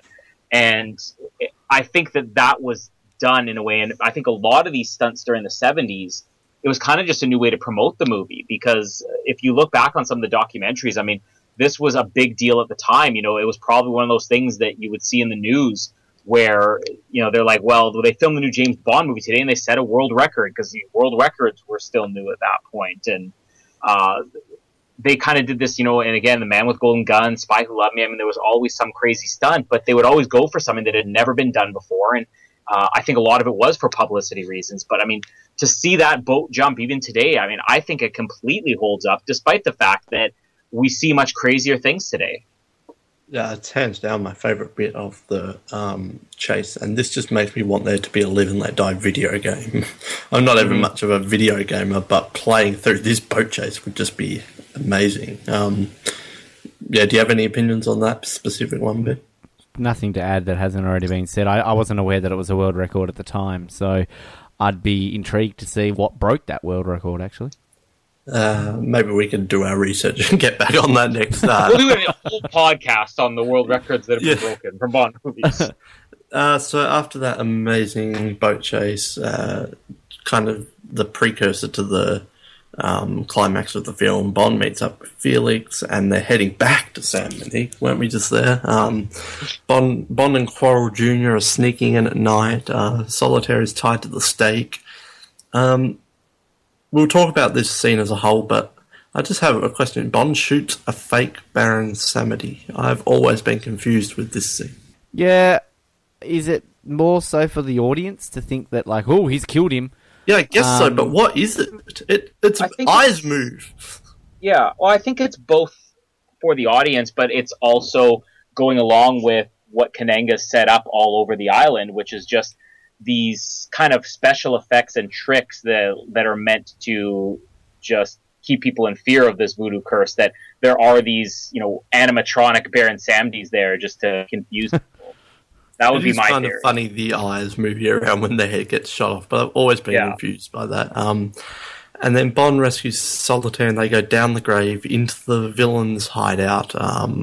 Finally, we get to see it. And meets with Kananga. We have Whisper getting inflated on a couch. Then we have Bond and Domino tied to the wench with the shark. Of course, every good villain needs a shark pool. With frickin' laser beams attached. I wish it was crocodiles, but anyway. The watch saw cuts through the rope. Bond and Kananga face off, and then we have the Kananga balloon. Oh. Sorry, I just that scene. Yeah, in the lead up to everything you sort of mentioned, we get introduced to the shark gun. Of course, there's such a thing as a shark gun. The whole scene when he kills fake Samedi, it's like if you don't straight away realize it's a fake one, it's pretty gruesome, I guess, for the time. Like, his head's been shattered, and then the whole body's getting shattered. Like, holy shit, this just turned into like some really graphic scene. But then you realize it's fake. We get, obviously, a couple of kills here, and we get Quarrel blowing up the poppies, which I don't know how poppies work, but, like, if you burn dope, like, everyone's just going to get high. Is that the same with poppies? Like, is there just, like, smoke heroin in the air? Like, that would be a good it's not processed yet. Well, I don't know about drugs. I don't know how it works, but anyway. And yeah, we think Samedi's dead. He's in a box of snakes. Dun, dun, dun. I love the bit when they break into the building and you've got the guards in that glass thing and they're like, "Trouble!" Like, all those red shirts. Yes, they've always got to be wearing the same colour, don't they? So you know they're evil. I love the fact that before Whisper gets blown up on the couch, he has that laugh, and he's like, and then like, I can't even do his laugh. And then Kananga shoots. I love Kananga in this scene, like evil Kananga, like sadistic Kananga. I think he holds his kind of like Donald Pleasance shooting Mr. Asata. Yes, it's great. We get obviously this whole situation with the Kananga turning into self-harm and cutting Bond. Shouldn't joke about that. And then the thing I don't get about this whole situation with the magnetic watch is he sees the pellet thing on the table. He turns it on. Why doesn't everything else that's metal? Yeah. How does he single out one item? Like, maybe you have to aim. Well, I forgot to bring that up earlier when he gets the spoon of M. Like, why doesn't everything metallic just go boom, boom, and like do that? Like, he's on a big giant metal thing. Shouldn't that also somehow connect to Bond? And also, like, he blows up Kananga, which I want to talk about separately. How does he activate it? Like, he's got it in his mouth. So how come it doesn't go off in Bond's mouth? When he pushes him down under the water or something. Right, I never get that. But, like, it's such a hilarious scene. Like, he blows up like a balloon. It looks so bad. It really looks terrible. And where are his blood and guts there? Like, that's exactly. Shouldn't there be, like, a liver going somewhere and a heart going somewhere? I don't know, but is it a View to a Kill or License to Kill where he's got in the pressurized tank and his head explodes at the window? Is that License to Kill? I can't remember the scene you're talking about. They're on a boat and the henchmen like kill one of their own people. They put him in like a hyperbaric chamber and his head blows up at the window. I think it's License to Kill. You sure this isn't the Austin Powers thing? Yeah. No. It's definitely in Bond. But yeah, this is a much better scene than that one, because in that scene we only see a head exploding and blood on the window. This time we actually get to see a man literally get inflated. It reminds me of Charlie and the Chocolate Factory. Was it the blue girl? Yeah, she gets blown. I just wanted a bunch of Oompa Loompas to push Kananga down and roll him down the... That's what a Bond villain needs, Oompa Loompa. Well, we need to bring Roald Dahl back, apparently. Kananga is Veruca Salt. And, of course, we get the one-liner, when Solitaire comes out and goes, what happened? He always did have an inflated opinion of himself. Like, classic, of course. This really should be discussed in two parts, because I think this climax has the first half, which is so good, and the second half, which is so bad, that they almost belong in two separate movies.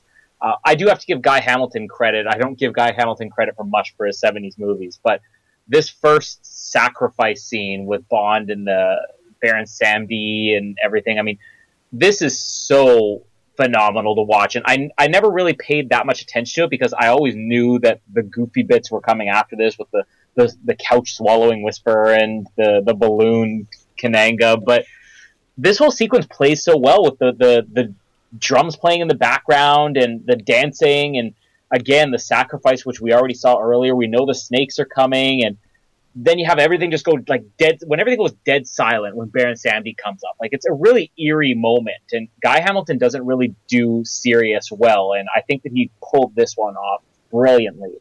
The whole Baron Samedi thing with the eyes rolling back in the head, again, we already discussed, the reason for that, which I think, again, it's still just how he plays up on these curses and everything.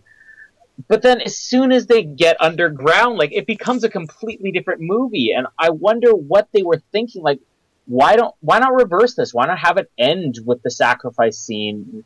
Just, I really wish I understood the logic behind this. And maybe it was like a last minute rewrite where, like, we don't know what to do with the ending, but we have this really crazy idea about a guy blowing up like a balloon. The entire second half of this is so ridiculous. I mean, you can enjoy it every time you watch it, but you enjoy it like you would enjoy a parody, like an Austin Powers movie. I mean, the couch swallowing Whisper, and why is his blood and guts not going everywhere? That always bothered me. Like, he just becomes a balloon, and the things inside of him that shouldn't be inflating inflate. Like, I understand maybe his skin and his body inflating, but why do his eyeballs inflate too? Like, he didn't swallow something inside of his eye socket. I mean, nothing about it makes sense, and maybe they just wanted to end the movie on a goofy note. I don't know. But, I mean, I do have to say, I love the first half of its climax. I think it's just fantastic. We needed Lazenby to overdub it going, he had not a lot of guts. He had lots of guts. And can I just quickly add to, again, going back to the point when I said that this guy's a prime minister of a country, does Bond just, like, turn into an assassin? Like, is that an assassination of a world leader? Like, does Bond need to be investigated there? Yeah, and, Whisper's the only one that really isn't dead unless, swallowed by a couch or falling into a box. It's like a canoe and kills him. But he's still out there. So why isn't Whisper going around saying, this guy just killed our prime minister? Like, there's still people out there. Because he's the prime minister. Whisper became the prime minister. Yeah, the kill count is going to get... My fellow San Manicans. I think Whisper dies. How do you... Oh, let's not go... No. I don't think he does. He falls into, like, a chamber and the doors close on him. I mean, he doesn't even take a bump.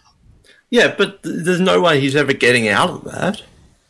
Well, there could be like getting out of there. Like, he's probably has like a knob on the inside and he opens it up. All right, Whisper's not dead then, but I think he died. Anyway. I love the fact too that he goes, "Look out!" Yeah. What? Well, I think he died because he's sitting in there and then people coming to clean up everything, and he keeps going, "Help me, get me out of here," and no one ever hears him. So he's there for the end of time. Help. Get me out. But there'll be somebody who turns around and goes, well, this door isn't meant to be closed. I think this climax is worse than Diamonds Are Forever. I really like the rock pool set, and that's kind of partly taken from the book. But I wish with all the first Baron Samedi moment, I like the Thunderballs, the You Only Live Twice, Majesties, where it's a big fight at the end. Yeah. Even Goldfinger. And they could have fed this in, like the Sam Monique red shirt guys versus Bond and some other allies on Sam Monique would have been cool. And with all this, like you guys kind of briefly talked about it, but do both of you think that if they had ended the movie with the sacrifice scene, maybe just tack something on there, that this would have played as a better climax. What do you mean? Like the first half of the climax, everything with like the Baron Samedi and the sacrificing Solitaire, and if you just maybe add the scene with Bond and Kananga on to the end of that, and maybe ditch the whole balloon thing, but have it all take place like in that one location right after the. Maybe, but I do like the rock pool set though. I think it looks cool. It's just they don't do enough down there. There needs to be more fighting. Yeah, I think it's just a lackluster one. The sets are good, and the balloon is horrible, and the couch is just why.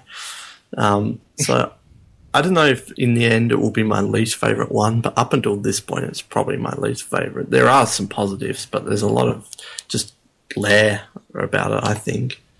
So that's the end of the film, or is it? In classic Bond tropes, mainly Hamilton films, but some other ones too. Bond and Solitaire are leaving, they're on a train, but one of the henchmen isn't dead, and it's not Whisper. Tee-Hee breaks out of the sacks on the train, and he comes to have a face-off against Bond, where Solitaire gets locked into the bed compartment. It's not the best fight. It's definitely not the best train fight, but I think it's a fun little end to the film, and we get to see Tee-Hee once again. Well, that's the selling point. You get to see Tee-Hee once again. I do love the fact that they're having this big punch-up. They destroy, like, one side of the train window, yet in the final scene when he gets Solitaire out, that's fine. Like, you know, how loud that was when they smash it, and there's the trains going... And yet, right at the end, it's fine, whatever, we'll just have sex, no matter what, Solitaire. I love the bit when he's cutting the wires off, and the look on Tee-Hee's face, he's like, oh, shit. And then he gets kicked out of the train. Unlike another henchman in a movie or two, he obviously doesn't survive. Or does he? No, he doesn't. And I do love Solitaire. Well, that wasn't very fun. Which gets down. And, of course, Felix's line, what are you going to do on a train for 16 hours? Say goodbye to Felix, sweetheart. And then, of course, you end with Baron on the train, you know, just chilling. Why wouldn't he be on the front of a train like this, you know, as you do? And I love how it ends, though, how they zoom up onto his face with the laugh and then into the theme again, into the skull. Yeah, I was going to bring up great. Samedi on the train, but you already mentioned it. So is he supposed to be immortal, or did they just want to bring him back for a film, or what? I never got this. Bring him back instead of J.W. Pepper. Baron Samedi on holiday in Thailand. I think it's a great end. I love that he's on the front of the train, but are they supposed to imply he's like an immortal character, or did they just want him back, or what? I never understood it, but it's cool, though. Well, I mean, Baron Samedi is a real legend, like, outside of the Bond novels. Ian Fleming kind of took this real legend and wrote about it, so... I don't know that much about him, but I think that's supposed to be, you know, what he is, that he's this immortal, or he can live forever. Yeah. So what did you think of the Tee-Hee fight? Colin? The fight is pretty lackluster. It's made up for because Tee-Hee's an interesting villain, and it's got the arm in there. Overall, I mean, I think this... I like when they have these last-minute fights come up, but I mean... the way that Guy Hamilton handles them, they're not really exciting. You know, with Rosa Klebb, it was an exciting thing. And obviously with the Blofeld and Bunt coming back, I mean, that was something completely different. But I think of the three that Guy Hamilton does, the only one that really works is the one that we'll talk about in The Man with the Golden Gun next time. Other than that, I mean, the train scene, it's kind of fun to have him on train again. I do like the line where they're talking about, you know, what we're going to do on a train. It's like, well, we could think of something. And then it just shows them playing cards. Like, is that what Bond was alluding to earlier? I had a couple of questions about this. Like, there's a lot of moments in this movie you wonder, where is Bond's gun? Like, he's supposed to sleep with that under his pillow. Why doesn't he have a gun that he could just pull out and shoot Tee-Hee in the face with right here? I mean, the only tools he has is that for whatever reason, you know, he has his bolt cutters in with his comb and his shaving kit. Like, he carries this with him wherever he goes just for grooming or something. Like, didn't really make a lot of sense. I would have rather they ended the movie on the ridiculous the balloon than include this last one, but it does have the fun little moment of Baron Samedi showing up at the end. So it's not a complete loss, but not the best way to end the movie. And this is, again, one of those reasons why I think my opinion was so down on Live and Let Die for so long, because despite a lot of great stuff that's in the movie, it ends off on these two really ridiculous scenes. But we do get to see Teehee, and I think we'll say in our 70s retrospective that the 70s really is the birth of like the crazy henchmen that have some sort of thing wrong with them, like or some sort of quirk. Obviously we had Odd Job, but for the most part the 60s was like Red Grant, Bunt, Vargas. But then now we've got Hans. Now we've got Teehee, and we have Winton Kid, and we have Whisper and Baron Samedi, Nick Nack, Jaws. So it's really the birth of those kind of characters, which I love. But that's it. James Bond will return in The Man with the Golden Gun. That's the end of Live and Let Die. So let's give some concluding thoughts on the film before we get into our other ending things. I'd say talking about it as maybe like it a bit more. I've always been a fan of it, but it's gone down a lot in this rewatch. But at the end of the day, it's still a solid opener for more. I think it's fun. It's one I can easily go back to and enjoy all the time. There's a lot of good about it, but there is definitely some negatives. And at this point, I still don't know where I'll be putting it in my rankings. So it's a fun one, but in the grand scheme of things, I'm not going to have it as high as a lot of people do. It's just, there's something a bit off about it, but it's enjoyable. Well, I've watched it twice in the last week. I've spent about 2 and a bit hours talking about it now, and it hasn't really changed my opinion of it. Yeah, I think I summed it up really at the start, and, you know, I think the only real positives, Teehee, Roger Moore's first outing as Bond, which I think is good. David Hedison. Yes, David Hedison, of course. Honky references. Yeah, look, I'm just not a fan of this film, to be honest. One thing I'm just actually quickly reading here on a sort of a weird segue in the James Bond Encyclopedia, written by John Cork and Colin Stutz, which I've mentioned at all this episode, which I didn't actually know until I just read this bit here, that the production was filmed in parts of Jamaica, some where Dr. No had been filmed a decade earlier, and that they also filmed at a set of banana boat docks adjacent to the late Ian Fleming's estate Goldeneye, where the author wrote Live and Let Die. So cool. I had no idea about that, so I just found that interesting. Yeah, you know, it's funny because I don't think that my opinion of this is really any different from either of yours, other than the fact that I'm probably a little bit higher on some of the characters, maybe a little bit lower on some of the action scenes. But it's just, again, so interesting that when we started talking about doing these Bond podcasts, I know you especially were like, oh, I love Live and Let Die, I love Live and Let Die, and your opinions kind of decreased. And before we started doing this, I was like, I hate Live and Let Die, I hate Live and Let Die, and now all of a sudden I'm like, I'm finding myself kind of a bit of a fan of the movie.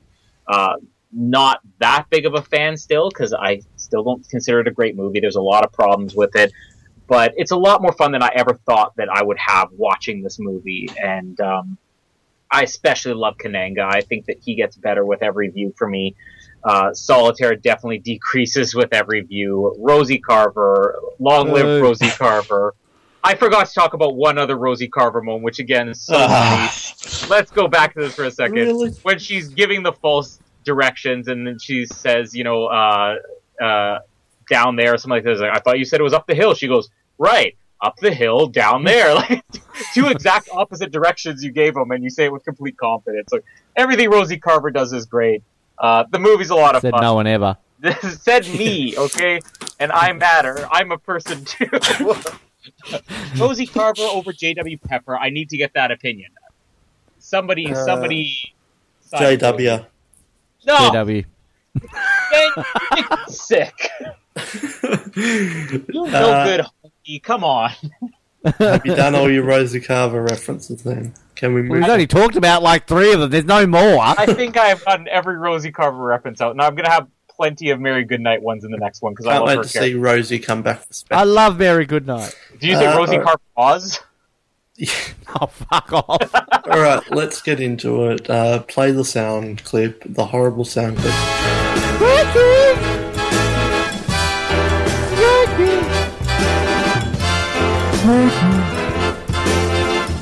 Rankings, baby. Rankings. Oh, we're doing rankings first, are we? Do you want to do something else first? Oh, we've played the theme now. We usually do Kiss Kiss Bang Bang first. I thought we did Kiss Kiss Bang Bang last because we always get it wrong. Well, I was going to do box office and ranking. Well, whatever. We've played the intro, so we'll rank it. Rankings. All right, rankings. Ranking. Yeah, so I'm going to let you guys go first because I'm tossing up between two spots, but I honestly have no idea where I'm going to put it at this point. Well, you put Diamonds Are Forever at number 1. It's subjective. Look, I'm looking at my top 7, which is funny because that's the only amount of films we've done. It's not making it into the top 4. No way. So, On Her Majesty's Secret Service, Goldfinger, From Russia with Love, and Diamonds Are Forever are safe. I got a lot of shit for putting You Only Live Twice ahead of Dr. No. But You Only Live Twice is staying at 5th. Dr. No, look, not a big fan, staying at 6th. Oh, so that leaves me with Thunderball at the end or Live and Let Die. And for as much as I think Thunderball drags on, there is elements of Thunderball which I would put ahead of Live and Let Die. So for that reason, Live and Let Die gets number 8 out of 8 for me. I'm putting it at the bottom. Finally, a little bit of Thunderball love, even if it's backhanded. For me, it's pretty easy for me to rank this, but I think the surprise on my part was that out of my bottom 3 up until this point, this is not the bottom, because I think I always would have considered it the bottom before.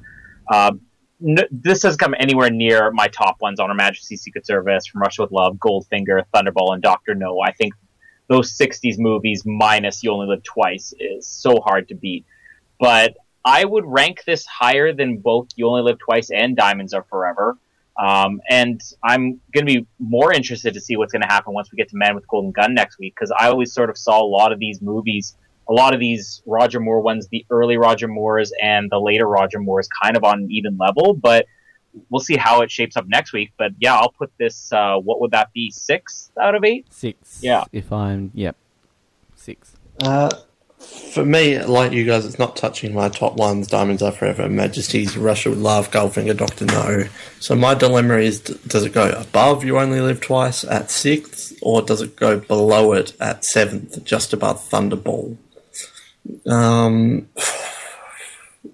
I like You Only Live Twice, but there's a lot of problems with it. I'm probably going to put it in... Let's put it in 6th place above You Only Live Twice, which makes it Diamonds Are Forever, Majesty's, From Russia with Love, Goldfinger, Dr. No, Live and Let Die, You Only Live Twice, Thunderball. All right. There you go. Done. Yeah, that was a hard one. That's what she said. Yeah. Rankings! Yeah. Wow. We're gonna. That's what she said, followed by rankings. Perfect segue. I think people are tuning out in this episode now that they've heard our brand new spanking intro for it. All right, let's move on then. What do you want to do next then? Shall we do Hall of Fame? Hall of Fame! It's the hall with the classic scenes. Sure, all right. I don't know if we have a theme, so I had a little pause there. We do. We just heard it. Okay, then don't. Like, we have a lot of problems coming to like a consistent opinion on this show. I love how Colin just yelled at us for some reason. Well, because I was saying, like, The dogs! I'm like, let's just do Bang Bang first. Oh, we already heard Hall of Fame. We could do whatever. I didn't know there was a specific order. I thought we just picked out of the 3 whatever one. It's generally been Kiss Kiss Bang Bang, then it's generally been Hall of Fame, then it's generally been rankings. We're doing it the you should opposite bring that this up week. at the next pre-production meeting, alright? I didn't know. Production meetings are This never happened to the other episode. our pre-production meetings are usually me and Noah saying, like, do you think Ben slept in again? Yeah. Yeah. Alright, so what are we doing? Hall of Fame. Hall of Fame. It's the Hall of Fame. hall with the classic scenes. I think there's two in this one that we are probably completely in agreement on. I'm guessing we've already, I think all of us mentioned the boat chase and the crocodile escape. Yeah, Yeah. I'm putting them both up. Boat chase has to be in there. Yep, down with both. Crocodile is such a great moment.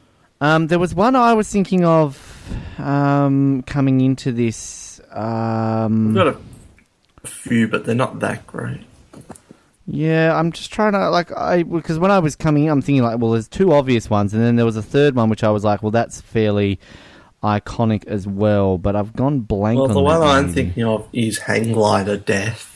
But that's such a short, sharp moment. Like, it's really known, but it's not that great. I feel something to do with Samity needs to be in there. No, I actually would say, I mean, my personal favorites would be, like I said, the sacrifice scene at the end with Baron Sambi's death or not death would be a really good one.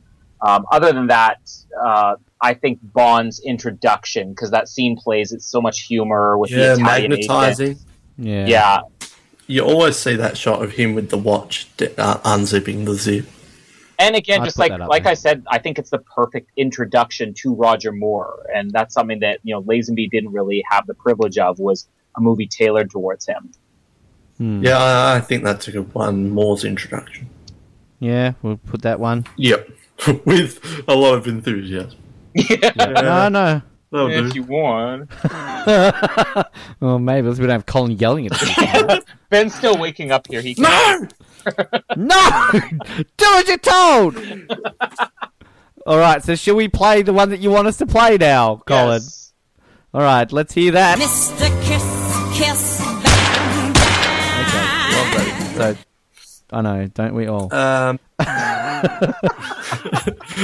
Well, this episode really took a nosedive. You know why it's taken a nosedive? Because we have not mentioned at all or played this bit. We haven't had any Die Another Day references, people. Come on. We Oh, referenced it. we talked. Like, for We've said 3 it like 3 seconds. times. That's the least amount that we've talked about. That's why we're going so short this episode. God, you people. All right. Anyway. Kiss is the controversial one. Maybe we've got it this time. Who knows? So let's. Well, considering you think Whisper died, no. Well, I've changed my list. So Bond James Bond's 1, Yeah. 0 martinis. Yep. He really hasn't had much. It's a little bit arguable because we see him drinking something out of a martini glass at one point, Mhm. but because it's not specifically said, I mean, I could let that one go. I think we needed to do the Bollinger count more so than the fucking martinis. He drinks that far often than he drinks martini. Yeah. The kiss. Start again. Start again for the Bollinger count. Yeah. Kiss count 3. Yeah. Well, I had 2, but I didn't count Carver, so I'll happily accept it. Solitaire Carver and Miss Caruso. Was that in there? Yep. And the controversial one, the kill count. I'm confident. I am so confident. I'm with this pretty one. confident too. Once I've taken Whisper off the list, so and I've written them down as well. So I'm going to say, please, can we have a match for the first time ever? I'm going to say kill count 6. Yes! Yes! Me too. Oh, Me too. man. I'm not even joking. All right, I'll say mine then because you probably think I'm joking. I've I'm not. written Okay. them down. All right. So I've got Guy on cliff. Yep. Yep. So getting kicked off the cliff, right? I'm just looking through my notes here. So that's 1. Then we didn't really have any till we got Adam in the boat, Yep. blown up in the hull. Then we have the 2 guys at the sacrifice. So I've written here Black Snake Man and Sword Guy. Snake Guy, and Double very Shot descriptive. Guy. I've written. Yep, That's a and much then better I've- description than Guy in Grass from us. Then Kananga and then Teehee. Yep. Yeah. 6. Yeah. Yay! Finally. If anybody wants to know why this episode is 45 minutes shorter than our other ones, it's because we agree on a kill count. And well, Noah, you had Whisper down, but I we'll changed forgive you. it. I think we've kind of established now that Guy Hamilton, he's not big on the old Bond killing people. Because if you look at it, we've got 6 for this one. Last one we had 8. Then what was his other one? Goldfinger, 8 as well. So, and this is the lowest one so far. Only 6 for Roger Moore's introduction. So, well, we have, so total then, 97 kills. So that should mean Man with Golden Gun, we get his century brought up. So we've had 97 kills, 23 kisses, still on the 5 martinis, and 6 Bond James Bond. Yeah, finally, we got it right. High five, everybody. There's a High reason five. last then. Knew that was the reason. So, Ben, do you want to give us box office statistics? Sure. And Peter Travers ridiculous. Can we have a theme for this one? Peter Travers sucks! There we go. Is that literally the No, theme? it's Is that not. what we just heard? Oh, Colin, you're going to make something out of that now. We can just What say if you Peter Travers listen? sucks, 'cause we're either going to say it before or after you give us the listing. So just go ahead. He doesn't listen. I've added too many no. sound clips for the editor, George Nobody Lazenby. listens. Nobody listens. All right. Originally, Live and Let Die made only $35,377,836. Is that gold sovereign? Which puts it just below You Only Live Twice and above License to Kill. It made, comparing to Diamonds Are Forever, it made $8 million less than Diamonds Are Forever, which I believe was Sean Connery's salary. So that was a bad joke. And but if you adjust it for inflation, Is that a pun? No. 16th position, $162,298,300 below The Spy Who Loved Me and ahead of For Your Eyes Only, but ahead of Dr. No as well. Peter Travers ranked it at 11th. Just ahead got of higher than him. above For Your Eyes Only, and rightfully so, just below Die Another Day. You know, you almost were making sense until you mentioned that last part there. Anyway, that's that bit. Is that all your statistics? Yes. There we go. I'm feeling good. We got a match on the kill count. It's probably going to be the only one. Well, we've got about 35 more minutes to fill here, guys. What do you want to talk about? Rosie Carver. No! Another great moment. Let's tease up the next one. The Man with the Golden Gun. We kind of already did our Live and Let Die summary. I will say I've already watched it, or half of it anyway, for the episode that we're recording. And it's one that I've always kind of put as, yeah, Man with the Golden Gun, it's whatever. It's okay. And then every time I always forget how much fun I have when I watch it. It's not a perfect one. There's definitely some things that are not great about it, but overall I think it's a fun follow-up to this one, and I'm excited to talk about it. I think it's got a great villain and henchman and a lot of fun moments, so it should be good. I fucking love The Man with the Golden Gun. I've watched it, but I haven't watched it with note-taking, so I have to watch it again. What a shame. But it's got one of the greatest villains. I love Scaramanga. He's such a good villain. Yep. Christopher Lee, such a great actor. It's got fucking Nick Nack in it. Like, Nick Nack is just the best. It's got Mary Goodnight in it. Wow. Like, and we get the return of Q. We forgot that Q wasn't in this movie. We can talk about that for 35 minutes. But I don't know. I just love The Man with the Golden Gun. I'm clearly the only person on this podcast who likes the song for Man with the Golden Gun. No, I like it. It used to be my favorite when I was younger. Thank you, Colin. But yeah, I just love it. It's great. And, I mean, it always reminds me of, we're talking about GoldenEye the game before, of course, when you put on Golden Gun mode and you just had, like, the one-shot kills. Like, it's just, such a good movie. I can't wait to talk about it. It's going to be a lot of fun. Man with the Golden Gun's one that I never understood the hate for, but at the same time, kind of like where my opinion is on Live and Let Die right now, I don't consider it to be a great movie.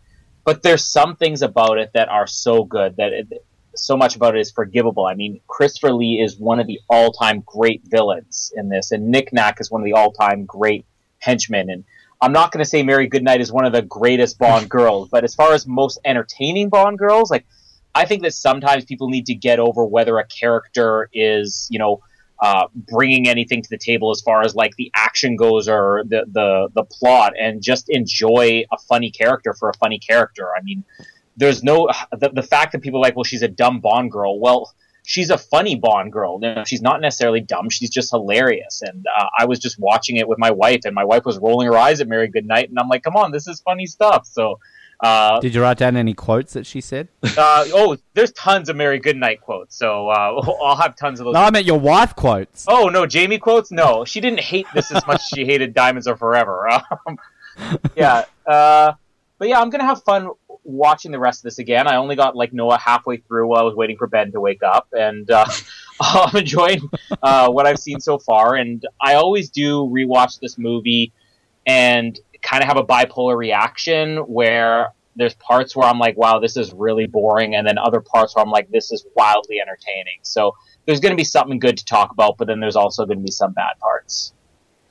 That's it then. Live and Let Die is done. Roger Moore's first adventure as James Bond. Make sure you subscribe to our... do we have an iTunes? I'm not sure. Yes. Subscribe to our iTunes. Clearly no one's not subscribed. I don't use iTunes. No. Woo. I don't either, so I guess... Oh, woo! Leave us a review on there if you can find it. If you use it. We're not promoting it well. Hello, Apple. Send us an email. Also, go to our website and just send us a message if you want us to read out a comment on a future episode that you have. Send us in and trust us, we'll do it. If you send us in a comment, we'll read it out. So there's that. And that is the end of Live and Let Die. Man with the Golden Gun is coming. I will say that my name has been Noah Groves, and this was magnetizing. I don't know.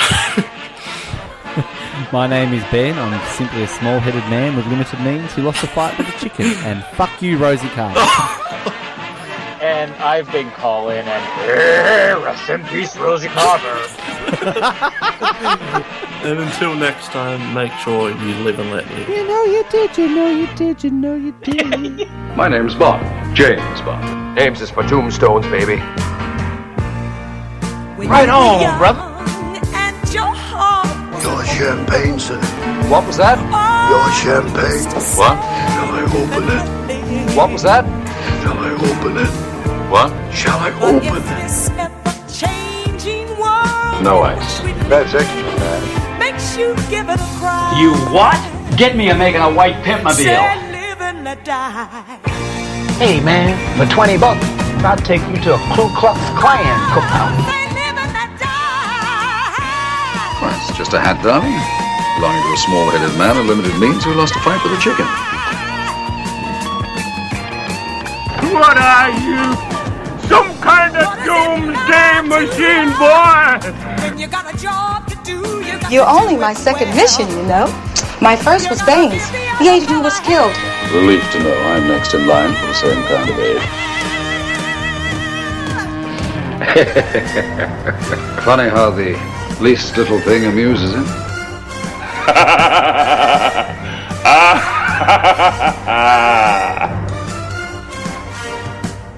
You got a honky on your tail. Can't miss him. It's like following a cue ball. Y'all take this honky out and waste it, now! Rosie's been more efficient than I anticipated. I'm going to be completely useless to you. Rosie knows what to do. Me. Clothes off. Where?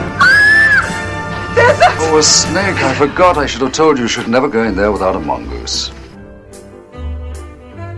You call my brother-in-law Billy Bob, he got the fastest boat in the whole damn river. Billy Bob sure enough fix their ass. Here's cool Billy Bob. First time in my life I feel like a complete woman. The slightest touch of your hand. Oh, sure we'd be able to lick you into shape. A genuine Felix Leiter. Illuminating. Did you mess with that? What was that? Did you touch her? What? The question still stands, Mr. Bond. Asked by the gentleman concerned. Did you touch her? I'm not in the habit of giving answers to lackeys.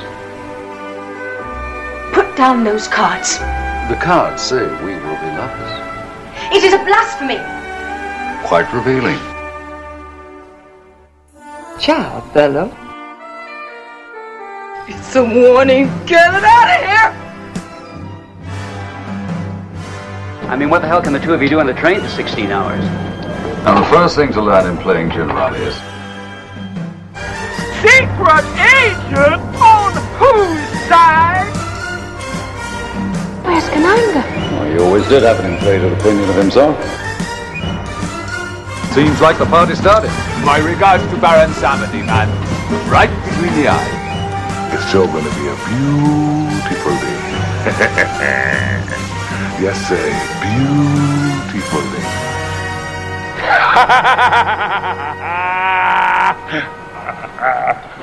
Butterhook.